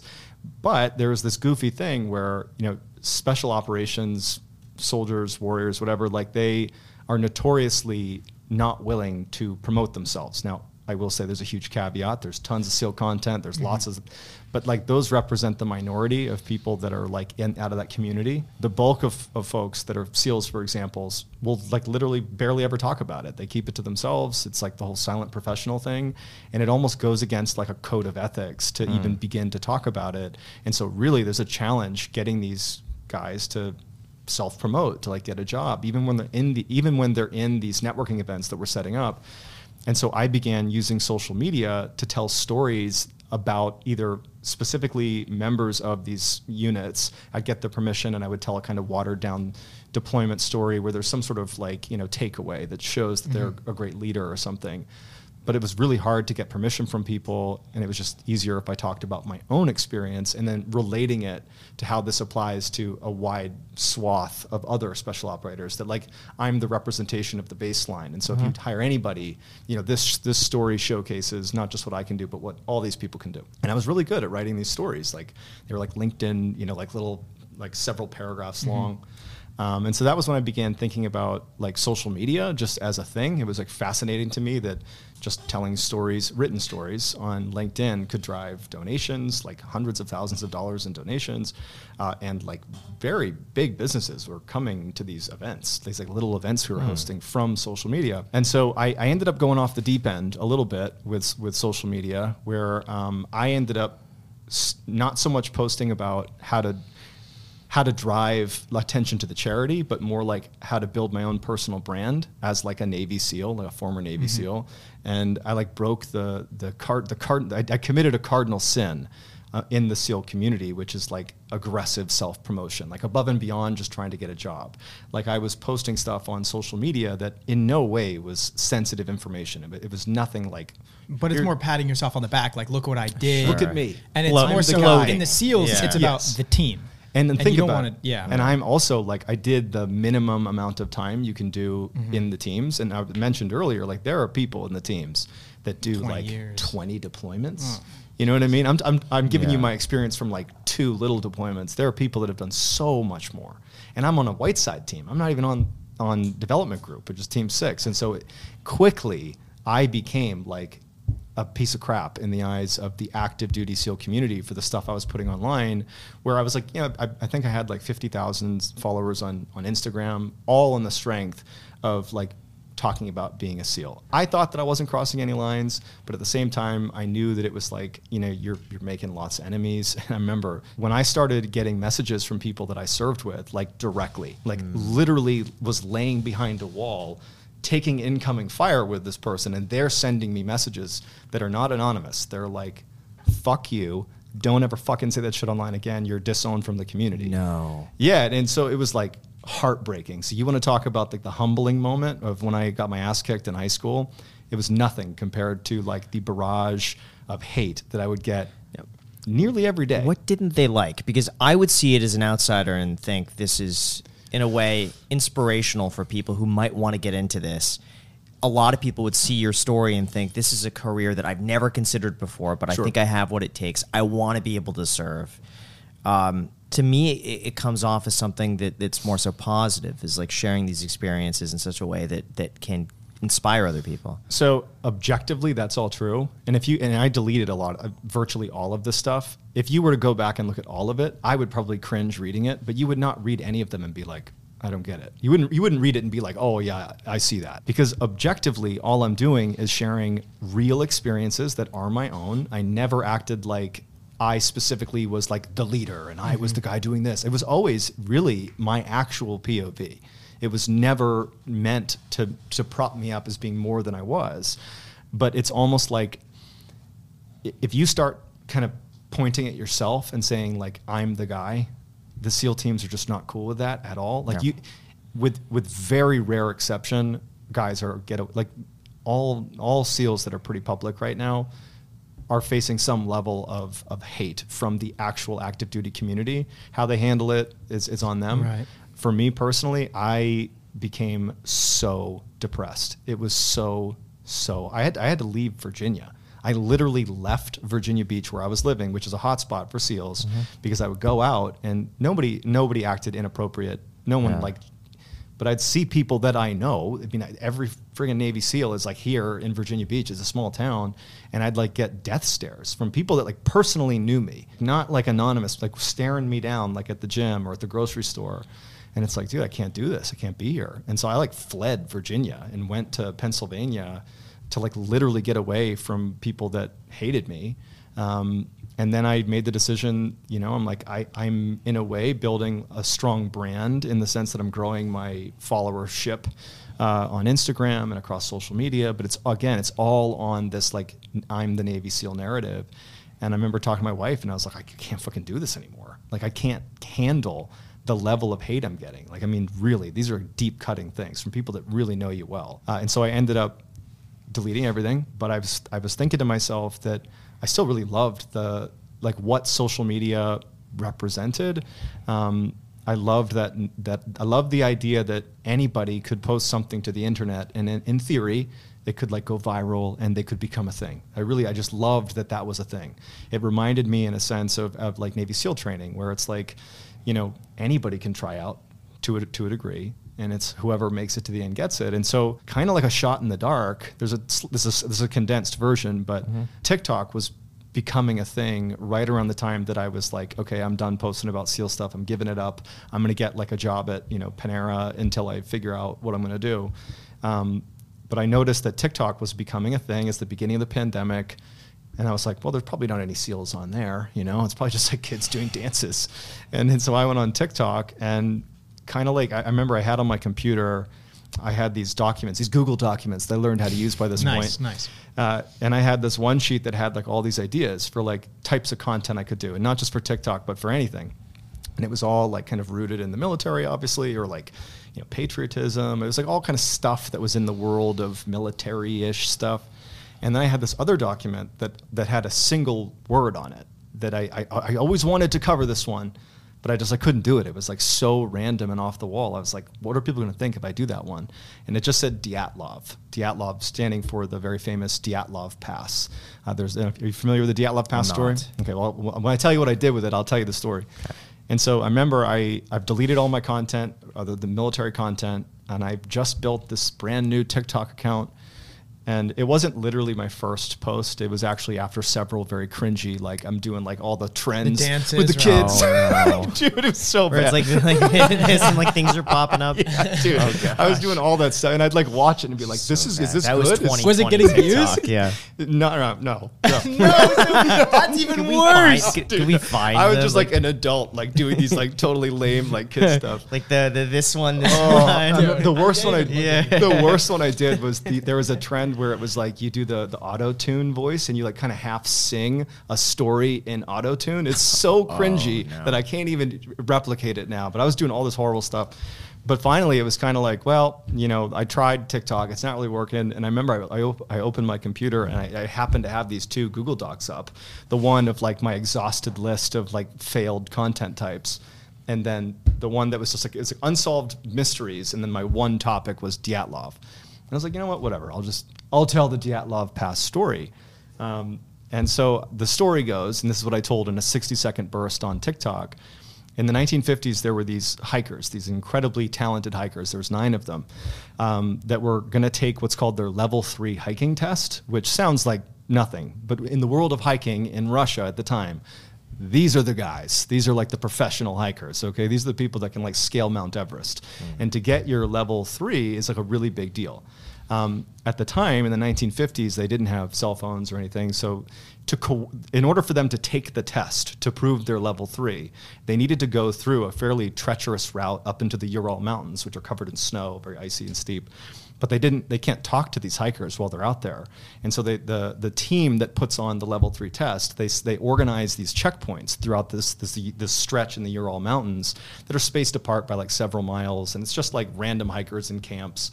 And at certain intervals, they would have to reach these checkpoints in order to not only be accounted for, but to prove their going the way they're supposed to be going. And so these 9 young, super athletic, super happy, and this is also very well documented. It was all filmed. There's loads of pictures. They're haunting, by the way. These 9 hikers, they take off and they begin this journey into the Ural Mountains, and they reach their first checkpoint, I believe, and then they reached this mountain pass. And a lot of this stuff is speculation, but it's believed they reached the foot of this mountain, and everything's snow. There's nothing. It's like this wide open, snowy canvas, and there's this huge mountain that's covered in snow, and there's a storm coming, and it was late enough in the day where they either had to sprint basically to get up and over the ridge to be safe on the other side, or they had to wait for the next day for the storm to pass. Because if they began going up this mountain, where they did need to go eventually, and the storm hit or it got too dark, they'd be completely like wide open. There's no trees, there's nothing stopping them. Like, you never want to be on an open face of a mountain in the middle of a storm. And so they believe that the group, remember, these are highly skilled hikers. These are like the best. They decided to make the journey up this mountain, and they stopped halfway. They picked the most exposed spot ever. And so the assumption is they gambled wrong, they had nowhere to go, and so they pitched their camp, these little crappy tents, in the middle of this mountain, and they weathered the most horrific snowstorm ever. But at some point in the middle of the snowstorm, the hikers were broken up into, I think, 3 different tents. This is based on what they found. They cut their tents open from the inside, and they left like 75% of their clothes folded neatly inside of their tents. And then they walked out of their tent in a group, almost in a line, and they walked down the mountain where there was this gaggle of trees. It was, I guess you could call it a forest. It was more like a crops of trees. And we don't know what they did down there, but 3 of their bodies were found up in the trees, like naked and like up on the tree. And there were all these scratch marks on the base of the tree to indicate like they had maybe even tried to go up in this tree to hide from something that was trying to attack them. Then the footsteps continued about a half mile down, like parallel with the mountain, to this cave where they found the rest of the hikers, and all of them were deceased. But the ones in the cave, they had exchanged clothing. So like the men were wearing the women's clothes, women were wearing the men's clothes, and several of them had pieces of their face. They looked like they had been bitten off, like lips, nose, ears, and some of them were radioactive, like their skin was radioactive, their clothes were radioactive. And so they're all dead. And so there's just no clue what happened to them. At the same time, the Russian military was doing an exercise in the Ural Mountains. And that night, one of the senior people of this military command noticed overhead there were all these strange lights, which coincided with where these hikers were. Like these really, think UFOs, basically.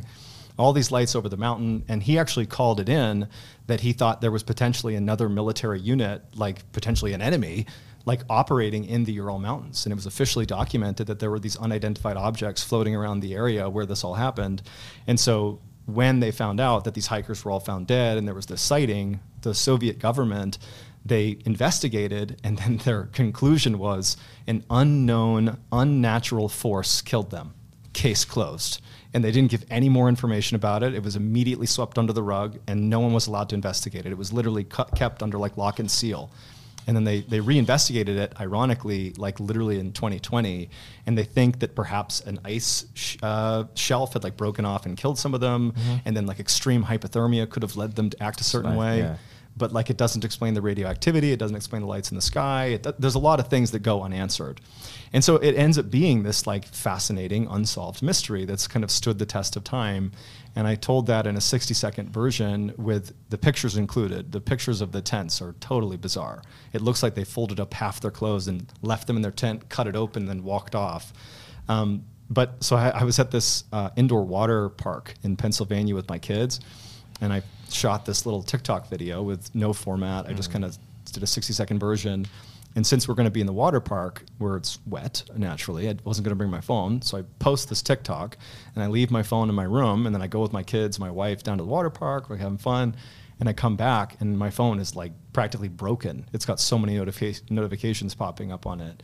The video that I posted had 5 million views in like literally a couple of hours. And everything I'd posted to that point had never gotten even like 1,000 or 2,000 views. And so it was like mega virality. And like all of a sudden, and it was like I've always been so fascinated with like strange, dark, and mysterious tales. And like that story in particular always interested me. And so I was like, oh my God, like this is the coolest thing ever. It's nothing to do with like being a Navy SEAL. It's something that I'm really interested in. And I was like, dude, I'll do more of these. And so I like enacted this like really insane schedule of I posted 3 stories like that one a day for 30 days, which was, it sounds like nothing, but putting together a 60 second, dude, it's a beast. Yeah. Yes, you know, but it grew my TikTok account to like 1 million followers in 30 days. And at the time, I was very likely one of the very few creators that was not doing just kind of typical trendy stuff on TikTok.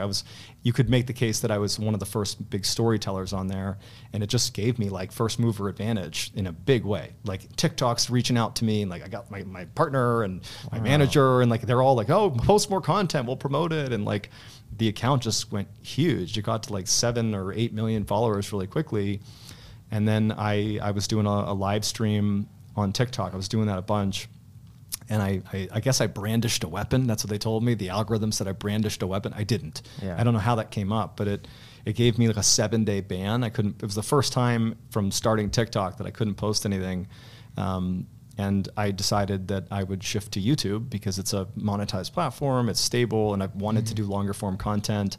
And so I moved to YouTube, and I posted a video that's actually my own personal like ghost story. I have exactly one.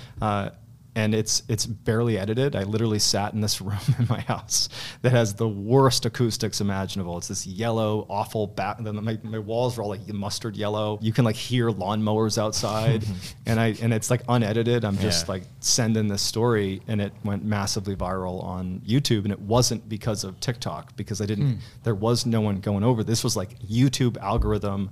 You posted something and it went viral. And I think that was probably the moment. And also based on comments, a lot of people were like, who is this dude? Like, what is this?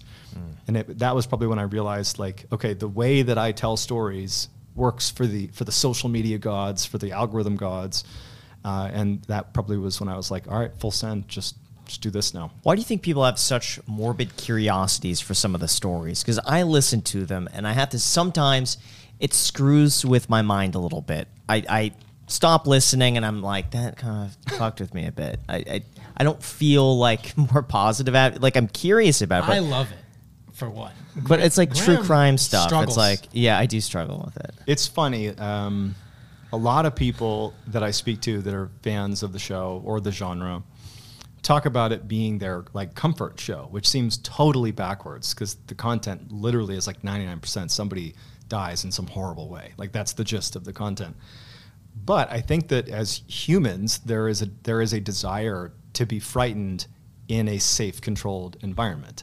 And what's more terrifying than seeing real people that had something kind of random and abrupt that could happen to anyone happen to them? Someone breaks into their house, or they they go to some off limits part of a park and like they fall off a cliff or something. It's like, it feels like that could happen to me, and I can learn about it and kind of almost live vicariously through this story, but I'm safe. I'm like, my guide, in this case me, is like telling me, like buddy to buddy, telling you a story about this horrible thing, and you almost get like the thrill of fear and anxiety, but it's not real. It's the same reason we flock to like scary movies in movie theaters. It's because you want to be scared, but only because it's actually not real. But your brain processes fear the same way, but you're in this controlled environment. So you get real fear, real kind of shot of adrenaline, but the comfort of real safety. But I do think it's kind of like a human trait. I don't think that the genre is like been forced upon people. I think that humans have a morbid curiosity, and I don't think that's wrong. I think it's part of being human. Do you think that seeing and experiencing, obviously with your tour or your Navy SEAL stuff, and then also with like constantly being subjected to all of this like very morbid, very kind of almost like gruesome, horrific stuff, do you think that has any effect on you in general? Sometimes it does, but it's pretty I think I stay pretty disconnected from the material when I'm not like doing the job of creating content and being MrBallen. Like when I'm with my kids and my wife, like I'm just John, I'm dad. It doesn't feel like one world kind of comes into the other. However, I would say when I cover stories that have distinct parallels to my own life and my own loved ones, it's really hard to like, I barely ever cover content about kids getting harmed, because I just can't do it. It's too close to home for me. I also, periodically will cover, I covered the story about this woman who, now I'm forgetting her name, unfortunately, but she was this wonderful woman in her 60s. She went hiking. She's like a great hiker, did it all the time for exercise. And she got lost in this park, broad daylight. Like, this is not some gnarly place like in Pacific Northwest. It's like somewhere in like New Hampshire or something. But she gets lost, and being a seasoned hiker, she decides to stay put because she knows someone's going to come look for her. She's got a family that knows she's out here. She's going to wait it out. And so she just sets up her camp. She's got food, she's got water, and she just sits there. But unfortunately, no one ever finds her. And she stays there for a month, and she didn't know it. She was only like less than half a mile from the trail. But she didn't know she was that close. And over the course of her time in this tent, where she really never moved, she kept a journal of each day, and she was just so graceful, like dealing with what was actually happening to her. She clearly recognized about 3 weeks into her stay that she wasn't going to be found, and she now was too weak that she couldn't realistically attempt an escape. And so she knows she's going to die. But the way she wrote in the journal was so profound. It was, all of it was for her kids, for her husband. The language was so like positive and reminding them that she's fine, she's safe, no one's going to harm me, I'm going to pass away in my bed. But it's like the grace that she handled the ending with it was incredible. And she reminded me so much of my mom. My mom, it was like telling a story about my mom dying in this horribly tragic way. And that one just really messed me up. It stuck with me for a long time, and it's not nearly the most gruesome story I've told. It's just, it feels like I'm seeing a bit of my life in this story, and those are the stories that stick with you. The one that kind of messed me up was the one, actually, it was like a mall, and the guy goes through this one door and gets sent into this corridor where it's just like a catacomb of just all of these different, it's just like cement walls, cement floor, cement ceiling, and he just sits down somewhere in this chair and he never gets found. Yep. That was the one I still think about. I'm like, Jesus. I know. No, there was like, there's a mall in Australia that it's famous. It's this huge mall, and they have like 8 miles of like, imagine here's like the outline of the mall, pretend it's a perfect rectangle, like bordering it, but unseen to the public are all these passageways for staff and storekeepers to move around away from like the main walking areas. You can like access your store and whatever from anyways. But there's 8 miles of it, and it's really not patrolled, I suppose. There's not cameras there, and this guy was senile, and he wandered into this area, and there were enough doors that were locked around him that he just sat down thinking, okay, someone's going to find me, but they didn't. And it was just like, again, just like so just sad, waiting. And then when he was found, he's like just hunched over on his chair, just sitting there for like a month. Where do you find these stories? I mean, honestly, the beginning, so I would say like, call it early 2020 to relatively recently, like within the, we've professionalized in a huge way in everything now. But for the first like year and a half, 2 years, I literally was just on Google, trying to find interesting things to look for. One of the traps that people fall into that cover content like that I do is that there's loads of stuff that's like on Reddit, but it's personal people's stories, and technically it's like a copyrighted thing because it's unverified one, but you can get in trouble for using somebody else's story without permission.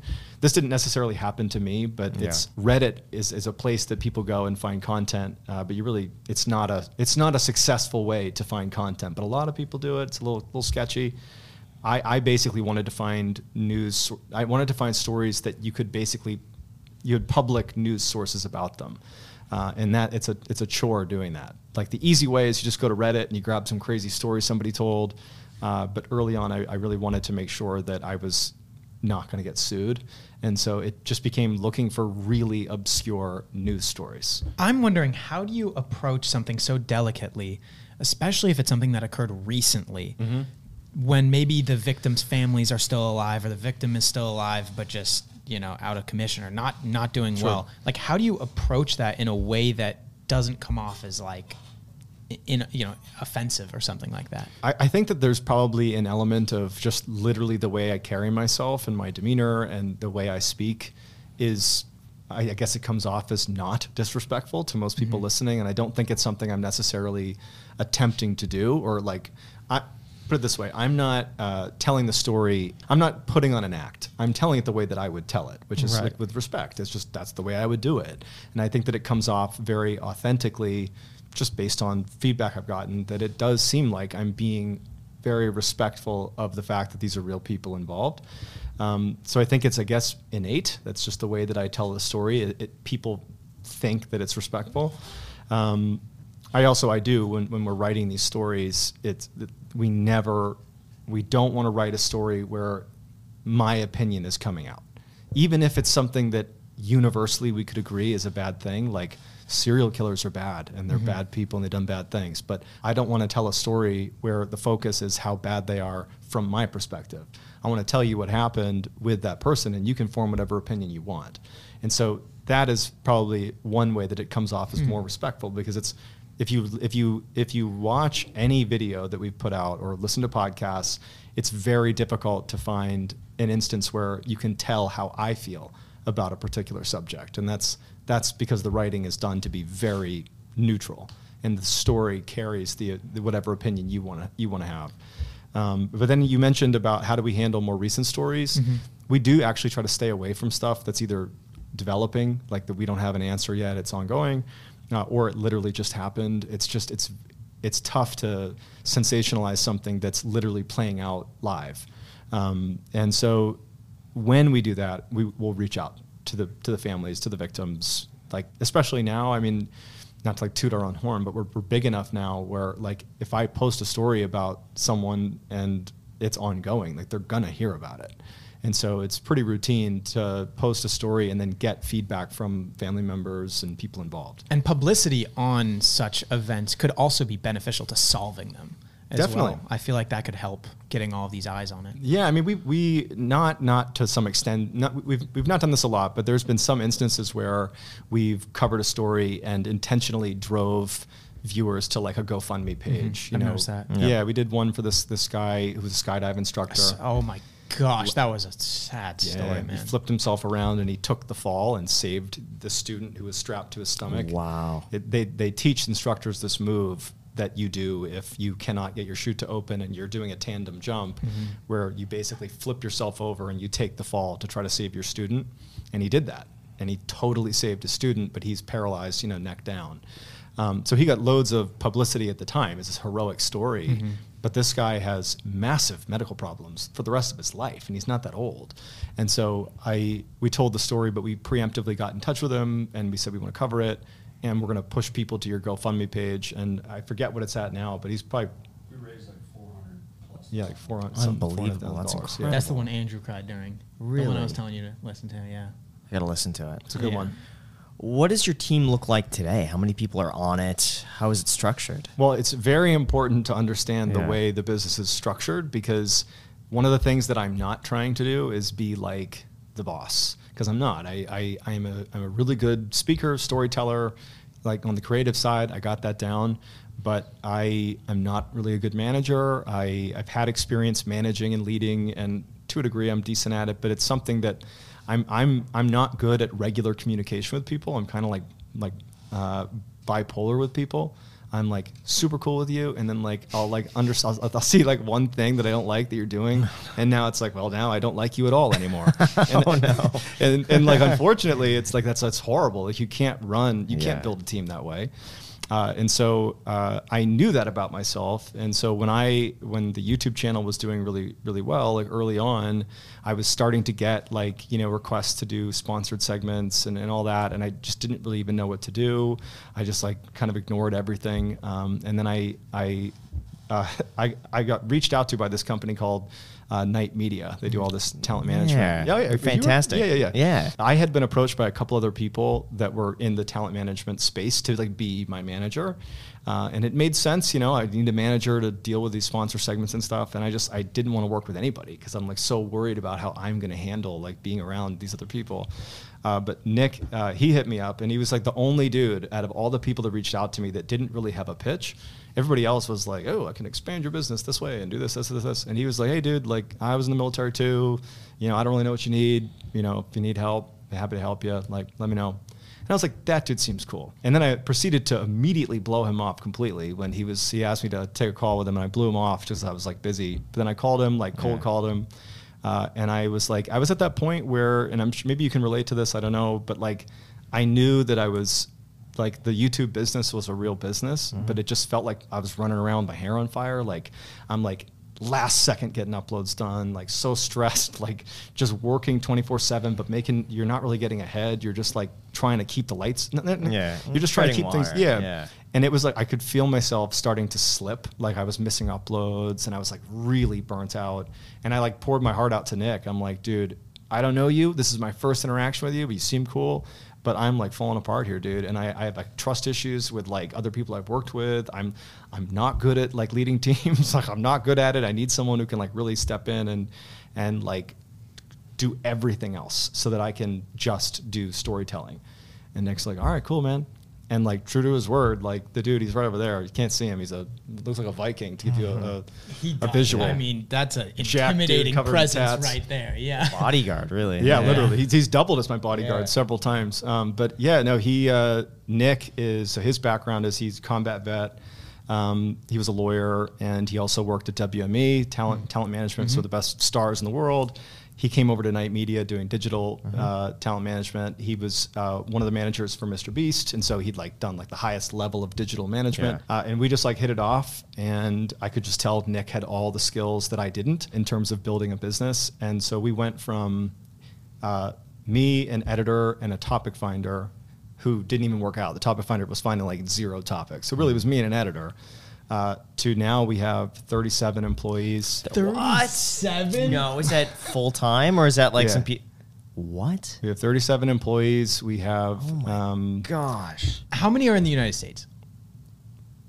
All but 2. All but Oh two? my gosh. What in the? I had I no idea. I would assume it's like you and like 5 people max. well, so there's There's a lot of facets. There's a lot of yeah, stuff. I'm sure Yes. there's a lot of moving. So we parts. have like the only thing I do is I take scripts that are written and then I work with them to make them sound like me because I have a very particular way I want to sound. And then I tell the story, and the way I tell stories is I like study the story and like embody it, and then I tell it. I'm not reciting a script, No. you know?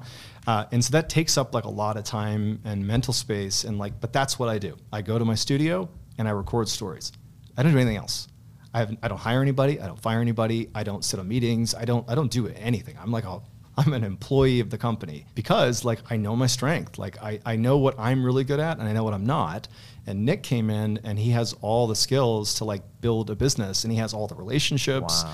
and the drive. And so we ended up leaving Night Media to form our own studio, so Ballen Studios. yep. Since August 2022, we formed Ballen Studios, and Nick just he hired and fired so many people, and now we have like, it's like a world-class team of people. I sat on the first Friday meeting last Friday, the first one in a long time. And like the last one I was on, there was like 5 people on it, and now it's like there's like 80, all these different blocks of Zoom people, and it's like all these like brilliant people that are like doing these incredible things within our organization. And it's like, Yeah, I'm I like the noticed guy- you're posting everywhere. Like even your Facebook has like almost 4 million people on there. Yeah. So I'm sure a lot of that's like syndicating to all these platforms and like Yeah. building these businesses off of it. It's incredible. Yeah, I mean the thing that we're still working on, but I think we're pretty good at doing is everywhere things get posted, whether they're being handled by a third party or they're being handled by a team member or whatever, they have to feel like a genuine like MrBallen post. It can't become like, random crap that nobody thinks I'm posting it. They think somebody else is. And so to do that requires an enormous amount of training. Like you don't get to just come in and, oh, hey, write a script, or like do some research over here. Like, no, there's a formula to it. And like, right now the head of production for us is actually my sister, she's a 2-time Pulitzer Prize winning brainiac. She's super smart. But she's developed like a course that people go through just to learn how to like begin to write. You're not even a writer yet. You go through 3 months of she's editing you. Reminds me of like the seals That's of crazy. The seals of writing. That is impressive. So she's editing you, as well as my dad, who also is a Pulitzer Prize winning journalist, and he was the head of the Spotlight team. So like the movie Spotlight, where Michael Keaton's the lead. So Yeah. Michael Keaton like worked with my dad to like learn how to play him in the movie. Oh my gosh. And so we have these like incredibly talented professional writers and editors that like put our writers through like the MrBallen boot camp, and we've only hired like a handful of writers after the whole thing, and they're so good, and the topic finders are so good. What I love about your style is it still seems like I'm just talking to you. You know what I mean? It Yeah. seems like Yeah. a campfire story. It's very love it. intimate. It's not like Thank all you. this crazy editing, it's just so real. You Yeah. know what I mean? And I think that it fits the theme so well. So it's very shocking. I wouldn't say I'm super shocked because I could see the views, I could see how big you are on all these different platforms, so I assume it's a massive operation. But it is still like a little bit shocking. It's 37 people. And you know what? The thing about the 37 employees is that nobody has, and I'm not just saying this because I'm on this podcast, nobody has a job that you're like, why are you doing that? Or like, why do we have someone do that? Like, those positions are gone. Like, you have an opportunity when you come in to work with us to like, we want people to like come in as like an assistant and then have blue sky as blue sky. You can become a writer if you want. You can become an on-screen person for a new show. Like, no one's stopping you. You got to do the stuff you're responsible for, and there's intense training for it. That's all filtered through Nick. Yeah. But like, everybody knows that like we are expanding in every direction. I would love to see different offshoots of just like different stories and different segments. I mean, as it is, we have bedtime stories, the amazing YouTube channel that they now are under the Ballen Studios umbrella doing a podcast with us. We just launched that. It's like top 20 across the board. I think at one point it was top 10. It's kind of hanging around the top 20 mark. We also, and when I say we very liberally, Nick is the one doing all of this. I'm just staying in my studio telling stories. Nick understands talent management, having been in it, and so he started a talent management business. So we have like Nexpo, and we have Nick Crowley, who are they're under our management wing, and they're loving it. Like we're helping them hire writers. We're going to researchers. Everybody is actually playing a pretty meaningful role, and there's like department head meetings every Friday, and like everybody better come to the table with like what you're doing, because it's gonna be really obvious if your department's not doing anything. Not that I would know, because I'm not on those meetings, but Nick tells me, and that's what happens. So You need to do more podcasts. I don't know why you haven't. Like, cause this is like my first one. Yeah. I know. Yeah, I mean, we're obviously honored, we yeah. did research, but I couldn't find There's enough nothing. on you to research. Nice. Like, you're still, you know what I mean? I think you as a person, to me, is more captivating than all the stories. I mean, the stories are great, Yeah.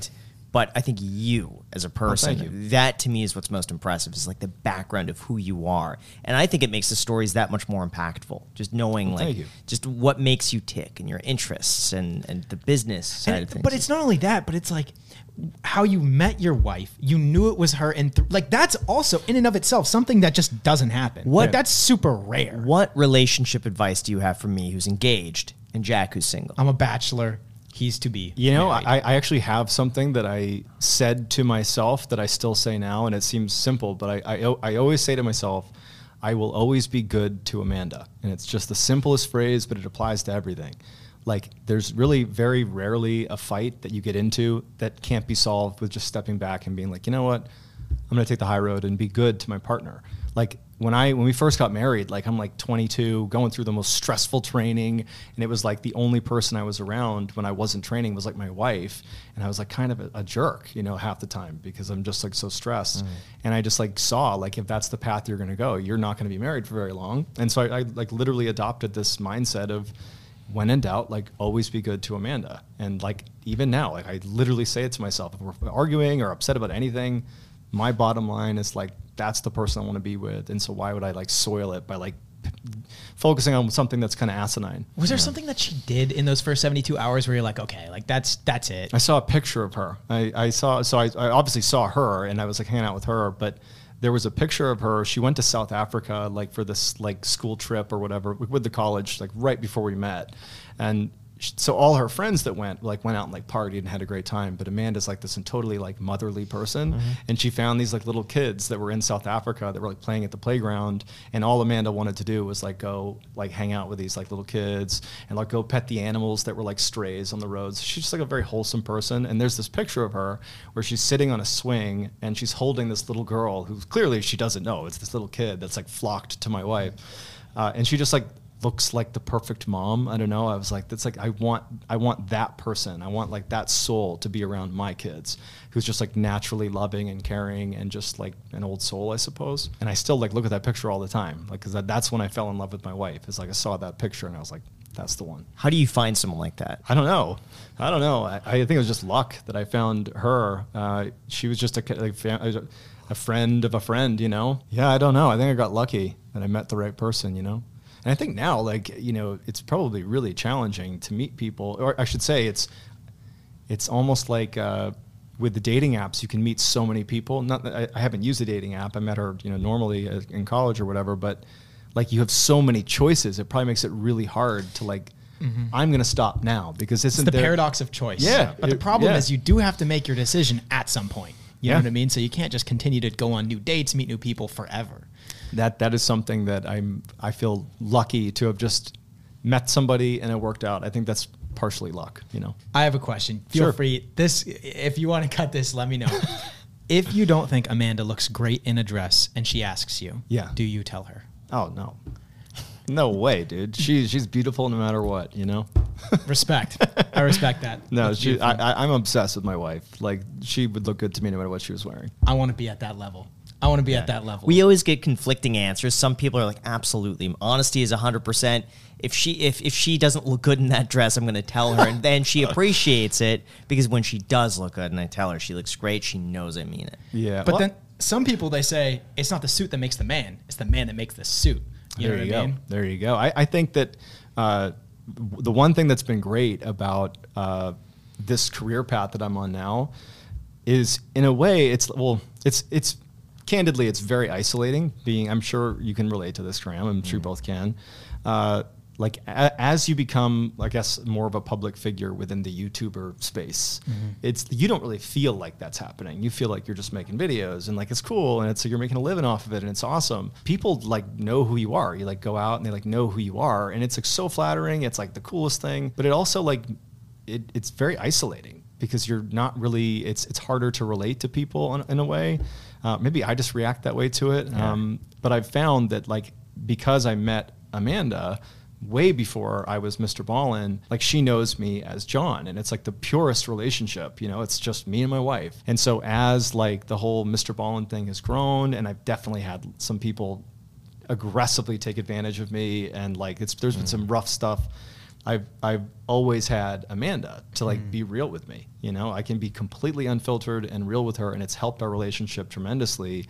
That like she's my number one, and she knows me for me. I'm not MrBallen. I'm not a Navy SEAL. I'm like the dude she met in college. And so it's strengthened our relationship tenfold. How often does she shoot down ideas where you're like, I think this is great? And she's like, oh, like, could you give us an example? Does she have veto power? Yeah. So she like, so we're doing our first live show in a week, actually a week from today. And all the stories that I've selected for the show have been run through Amanda. And like, she told me like a few of them, she's like, no, don't do that one. Like no one's gonna like that one. Like, don't do that one. I'm like, all right, yeah, I completely wanted to do that one, but because you said so, I'm not gonna do that. But definitely story selection. If she doesn't think it's good, and she's shameless about being honest if the story's good or not. Like she'll like literally be like, nah, that's boring, like halfway through the story. So is it just you internalize the story and recite it to her as though you're filming, and then she tells you if it's yes or no, or it's just the concept? So no, I like literally will be out in my studio like researching it and like internalizing the story, and then before I'll film it, I'll say, hey man, let me just run the story by you, and I'll literally do like the whole thing. It's not that's like the coolest. I'm not doing the coolest thing. I would love to be a fly on the wall where you're just. As I just tell her the story, it's like in the kitchen. She just listens and then she gives feedback. It should be a side channel of just you running the stories by her, and the stories that don't make it on your main channel should be the side channel. There are many. I'm sure they're good, but they're just not like top tier. Yeah, and she'll be very honest. That's good. The key. Yeah. She's very honest with me. How many of these stories do you tell your kids? 0. Really? Do you let them watch the content or no? No. When will you? I don't know. It's a weird thing. Like, it's funny. Like, my oldest, she's 8. Actually, oh my God, yeah, she's turning 8 soon. She's 7 now. Anyways, her classmates have not many of them. They're 7, but there have been classmates that when I pick her up, they recognize me, and it shows there are 7-year-olds that are watching this content.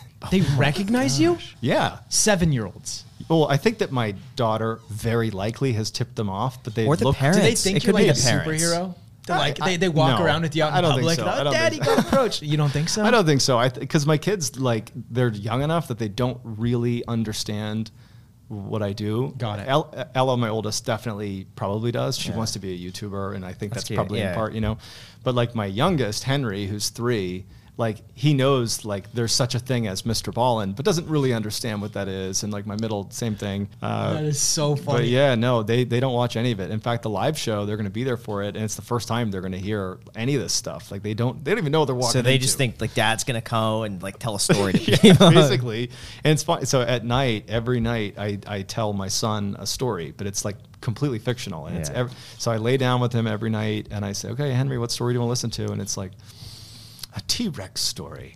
And I'll tell the story of like Henry and the T-Rex that's like made up on the spot. Like, so he's So you just make it all up. Making them all up. On the like, spot. Yeah, I just like make story, and I tell my kids stories all the time, but they're like happy, friendly stories, Yeah. ponies and princesses and stuff. I But couldn't do that. I don't think I could just make up a story on the spot like that. well, and I have it be, like, professionally good. tell stories, so I that's, know. that's all I do. There's a But little bit of a still, difference there. I know, but there's difference in reciting something that you've internalized versus like making something up on the spot. Yeah. It's fictional. Yeah, well, I mean, luckily it's a 3-year-old who's not going to judge the story Yeah, too yeah. hard. That's a but good yeah, point. no, it's- Inconsistencies, yeah. pointing that out. So you haven't picked out a time where maybe you'll be comfortable to share these stories with your kids? I don't know. I mean, it's like there's the 2 parts of my life that we've discussed at length, like the Navy side and the YouTube side. They really don't know much about it all. Mostly because I probably am over sheltering them to some degree. Like, they know Dad was in the military at one point, but like, what does that mean?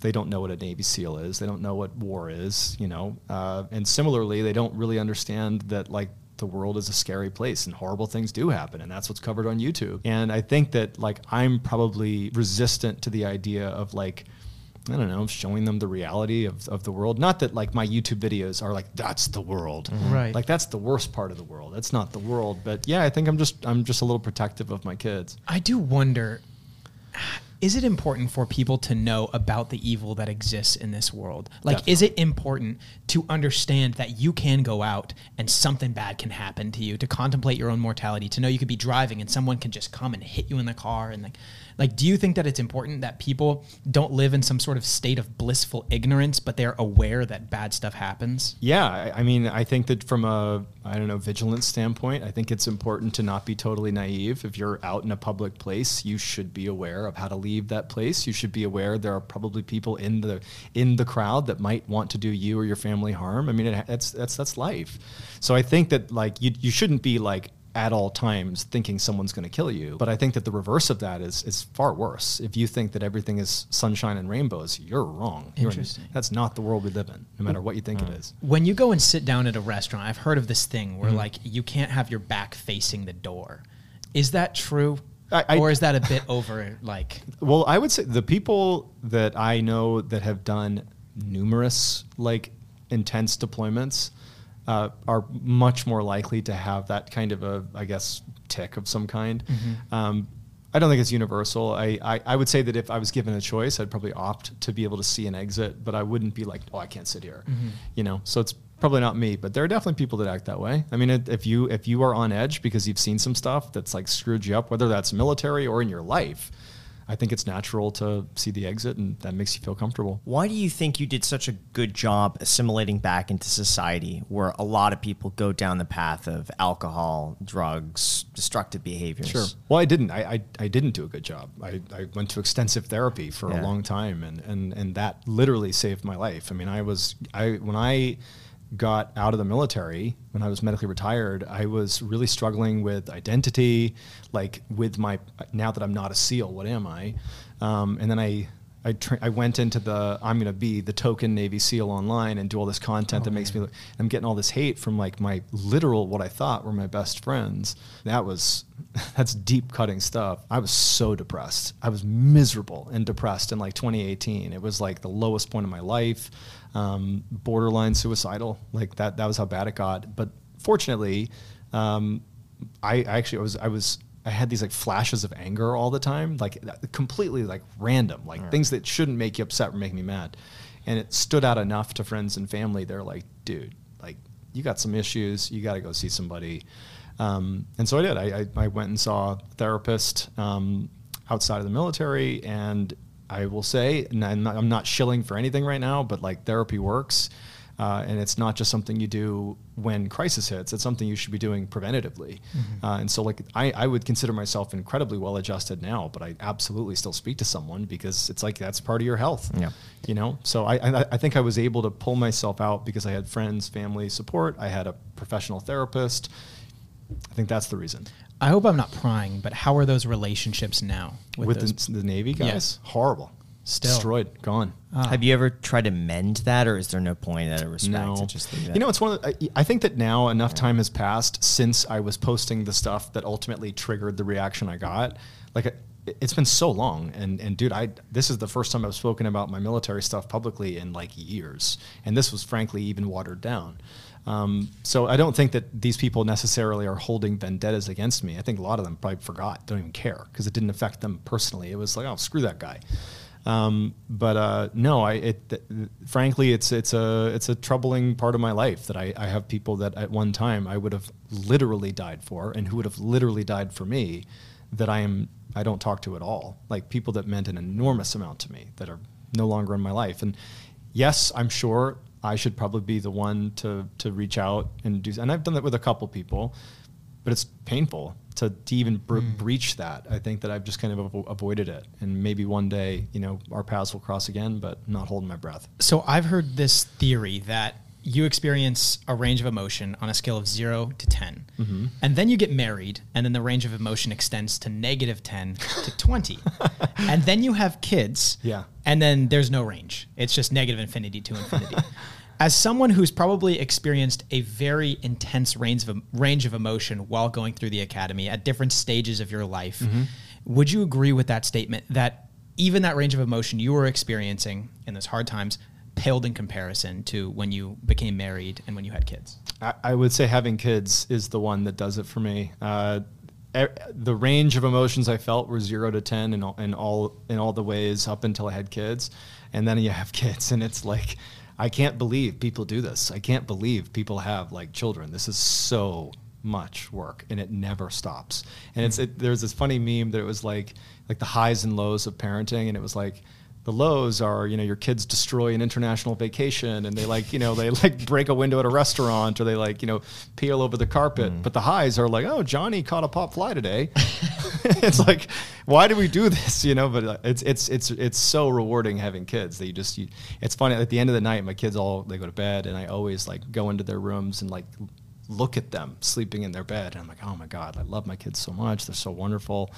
I do. Those are all true sentiments, but it's like then the daytime rolls around and it's just like chaos, like everywhere. And that would be like, there are days that are so stressful that you're like, how? And so parenting is a tough task, and my wife does the bulk of it. So this is me complaining. Yeah. This is my complaining side.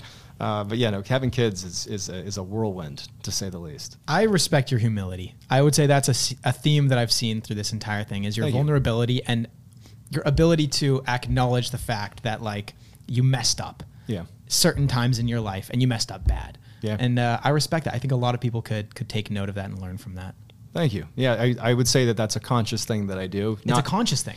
It's conscious in the sense that I think it's important for me to be, I can get carried away and think I'm really great at stuff and like become very egotistical. But the way I don't do that is just being real with myself and taking accountability for my missteps and not being afraid to talk about them. Because I think that it actually makes you come off stronger and more competent when you're willing to be honest about your missteps. And I think that like you picked up on it. I'm not sitting here trying to play the humble card, but It makes people respect you, and they want to engage with you. They want to be around you because like you're being a human. A lot of people hide the things that actually are they're the biggest parts of humanity, like being a screw up, and I show mine to the world, and I think that that's the good way to do it. So you mentioned the live storytelling event. That's kind of crazy you're doing now. Are you nervous about Oh yeah. So that's something in front of an audience? Yeah, no. One of the questions leading up to this I saw in the email was like, what's your values and philosophies in life? And I had an answer planned. I'll tell you. Oh, okay, good, because that's something I meant to ask you because you studied philosophy. I did. But this is actually more just like life experiences led me to have one really specific thing. So in addition to in my marriage, I have the mantra of I'll always be good to Amanda. In my life, and the thing that I'm literally teaching my kids is like, you got to do stuff that scares you, because oftentimes, and this is not something I coined, but like the best things in life are like on the other side of fear, as I think Will Smith said, actually. In my life, the things that scared me the most that I actually went and did, like being a Navy SEAL, there's so many tests you got to take through SEAL training. They're horrifying. They're like so scary, but I did them, and I accomplished those things. And each time you get through those scary test gates, your confidence grows, like your knowledge and experience grows. And I have just become someone that like, even if I kind of don't want to do it, I'll like push myself to do something that makes me so fucking uncomfortable. Like, for example, in a week, I'm going to step on stage with a mic in front of 1,300 people. 1,300 people? and tell stories. That's a lot of people. It's in front of 1,300 yeah, people? it sold out Paramount Theater downtown You Austin. sold it out? Yeah. It's a good idea. Is it just you? Oh, yeah. I literally told Nick and my team, I said, it's important for the first show to be all on me. I don't want a highly produced show. I want it to be like, give me a mic and a stage. Obviously, you know what stories you're going to tell and everything, and you've rehearsed this, I'm sure. Yeah. So how do you feel about that? Oh, terrified. But that's why I'm doing it. Like, literally, that's the reason. I am scared to do a big public speaking event, so I'm doing a big public speaking event. But it's impressive. I'll be psyched about it when it's done. Right now, I'm like, what the fuck? I mean, you've been through so much already. To me, this seems like this would be an easy thing. It's like, oh yeah, it'll I be could get great. in front of It'll be great. It'll tell a story. It'll be good. And there is some truth to that. I think that, like, in my moments of insecurity about this event, because I've known about this for months and months, I do remind myself that I have literally done things that are life and death at times. Yes. I've gone through the breach, and I've also done public speaking, not a lot of it. I've spoken like 50 people like a couple times, but I think that like a lot of stuff that scares us is actually not nearly as scary as it seems. And I think that that's what I'm almost addicted to, is like, I like doing things that other people assign a high level of fear to, or a high level of risk to, like I'm literally drawn to those things. I think naturally, I think it led to some bad behaviors when I was younger. I was drawn to stuff that was like risky, but in a bad way.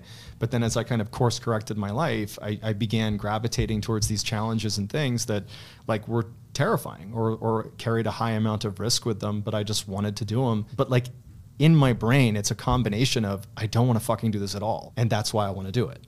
And so I'm totally torn at all times. And then as soon as I do it, like I have to find a new thing to do that's also scary. And so that's how I'm wired. And I've been able to harness it to help grow, my end of the business. And I'm preaching it like crazy to my kids. Like we water parks are a big thing. Yeah. That's our vacation or water parks. And my oldest is like obsessed with slides, like water slides. She's always on YouTube, like watching different slides, like in Dubai or whatever. But then we get to the parks and she's like super nervous about all the slides. She seems really confident and she doesn't want to do it. And I'm like, you got to do things that scare you, buddy. You got to do it. And she'll like say it to herself. She's like, yeah, I got to do things that scare me. And she'll do the slide. And it's like at the end, she's like glowing. Yeah. She's like, I can't believe I did that. And so it's like rubbing off on her, I think public speaking is like the most common fear. Oh, people are like, I'd rather die than speak in public. It's like, I'm not a public speaker. I am in a studio by myself speaker, but you're going to do great. No, thank you. I heard a quote that was, turn nervousness and anxiety into excitement, because they're very close emotions. Yeah. But excitement just has like this positive over and undertone. True. I think that I think it was like Michael Phelps maybe. Was it him that said it? I think so, because someone asked him, how are you able to stay so calm given like the stakes of what you're doing? And he was like, well, nervousness and excitement are kind of the same emotion. And my coach tells me to just like turn your nerves into excitement. And that's what I do. And it's like, really? So it's that simple, but it's like, That's why you're a world-class Olympic athlete, because you can do that. Not everyone can do that, So I don't think I can do that. I think I ride the fear train. You're doing it. I just do it anyways. Yeah. Ballen management, is that something you'd like to talk about? Yeah, I touched on it briefly. Yeah, we have a couple of creators that we're managing that Nick built out Ballen management. The analogy I give, and I've given to Nick, and he's used this, is like if you're playing, I use I'm a big baseball fan, by the way. Oh, cool. Me too. Yeah, huge baseball fan. So if you're a really good baseball player and you can go pro, you want to go pro. You want to play for whatever your best team is. Like for me, the Red Sox. Like if I'm like the best collegiate baseball player, like I'm not going to be like, I'm going to go to some random country and go play baseball there. No, you're going to go to like the show. You're going to go to like Major League Baseball. That's where you want to be.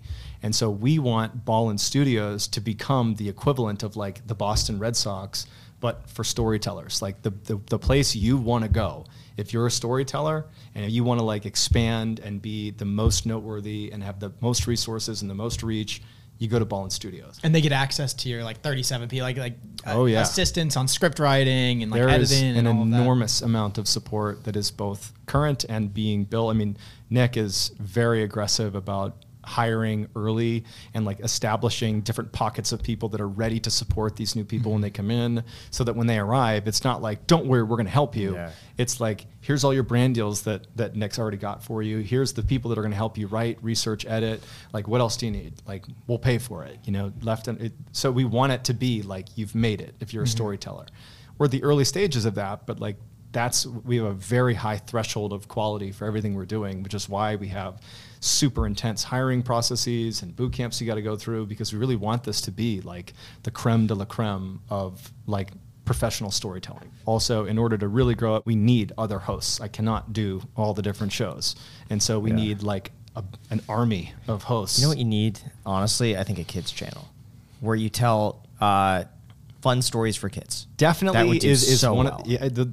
For sure. And I think it's a delicate area, because one of the things we've been told by people we've spoken to is like, once you go juvenile, it's very difficult to like keep the brand relevant for adults, that it almost taints the brand for adults. Even like a separate channel, separate person, it's part of the everything. ecosystem. I would be nervous about a little bit of cross-contamination. Yeah, I mean, okay. It's one of those things that we've kind of like put on the back burner, but not like we'll never do that. More like, okay, we'll keep it 18 plus, at least in theory. One of the things that it is so we have what's called is aspirational. Is that the demographic? Where like, even though the content is absolutely designed for adults, I'm not telling these stories for kids. They're for adults.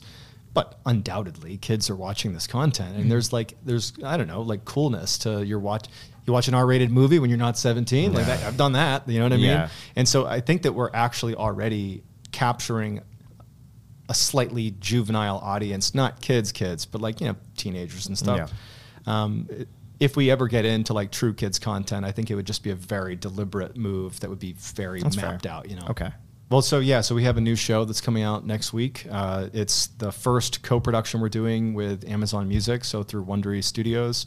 So our studio has a deal with Amazon Music, and so we're doing medical mysteries. That's cool. It'll sound like all of the shows that I do right now on YouTube or podcasts, but it'll be themed around medical mysteries. I think you already did one that was a medical video. I've seen like basically we have touched on some medical stories on YouTube. You for had, sure. and there was one that was like really confusing. I forget, it like got into her lungs. Or oh something. yeah, Gloria Ramirez. Yes. Yeah. Yes, that one was really fascinating. That one like had my brain. I like know. looked up the thing and all of that stuff like afterwards. Yeah, no, so she went in feeling sick. She was like terminal cancer, and she was doing DIY treatments, which included rubbing this wax.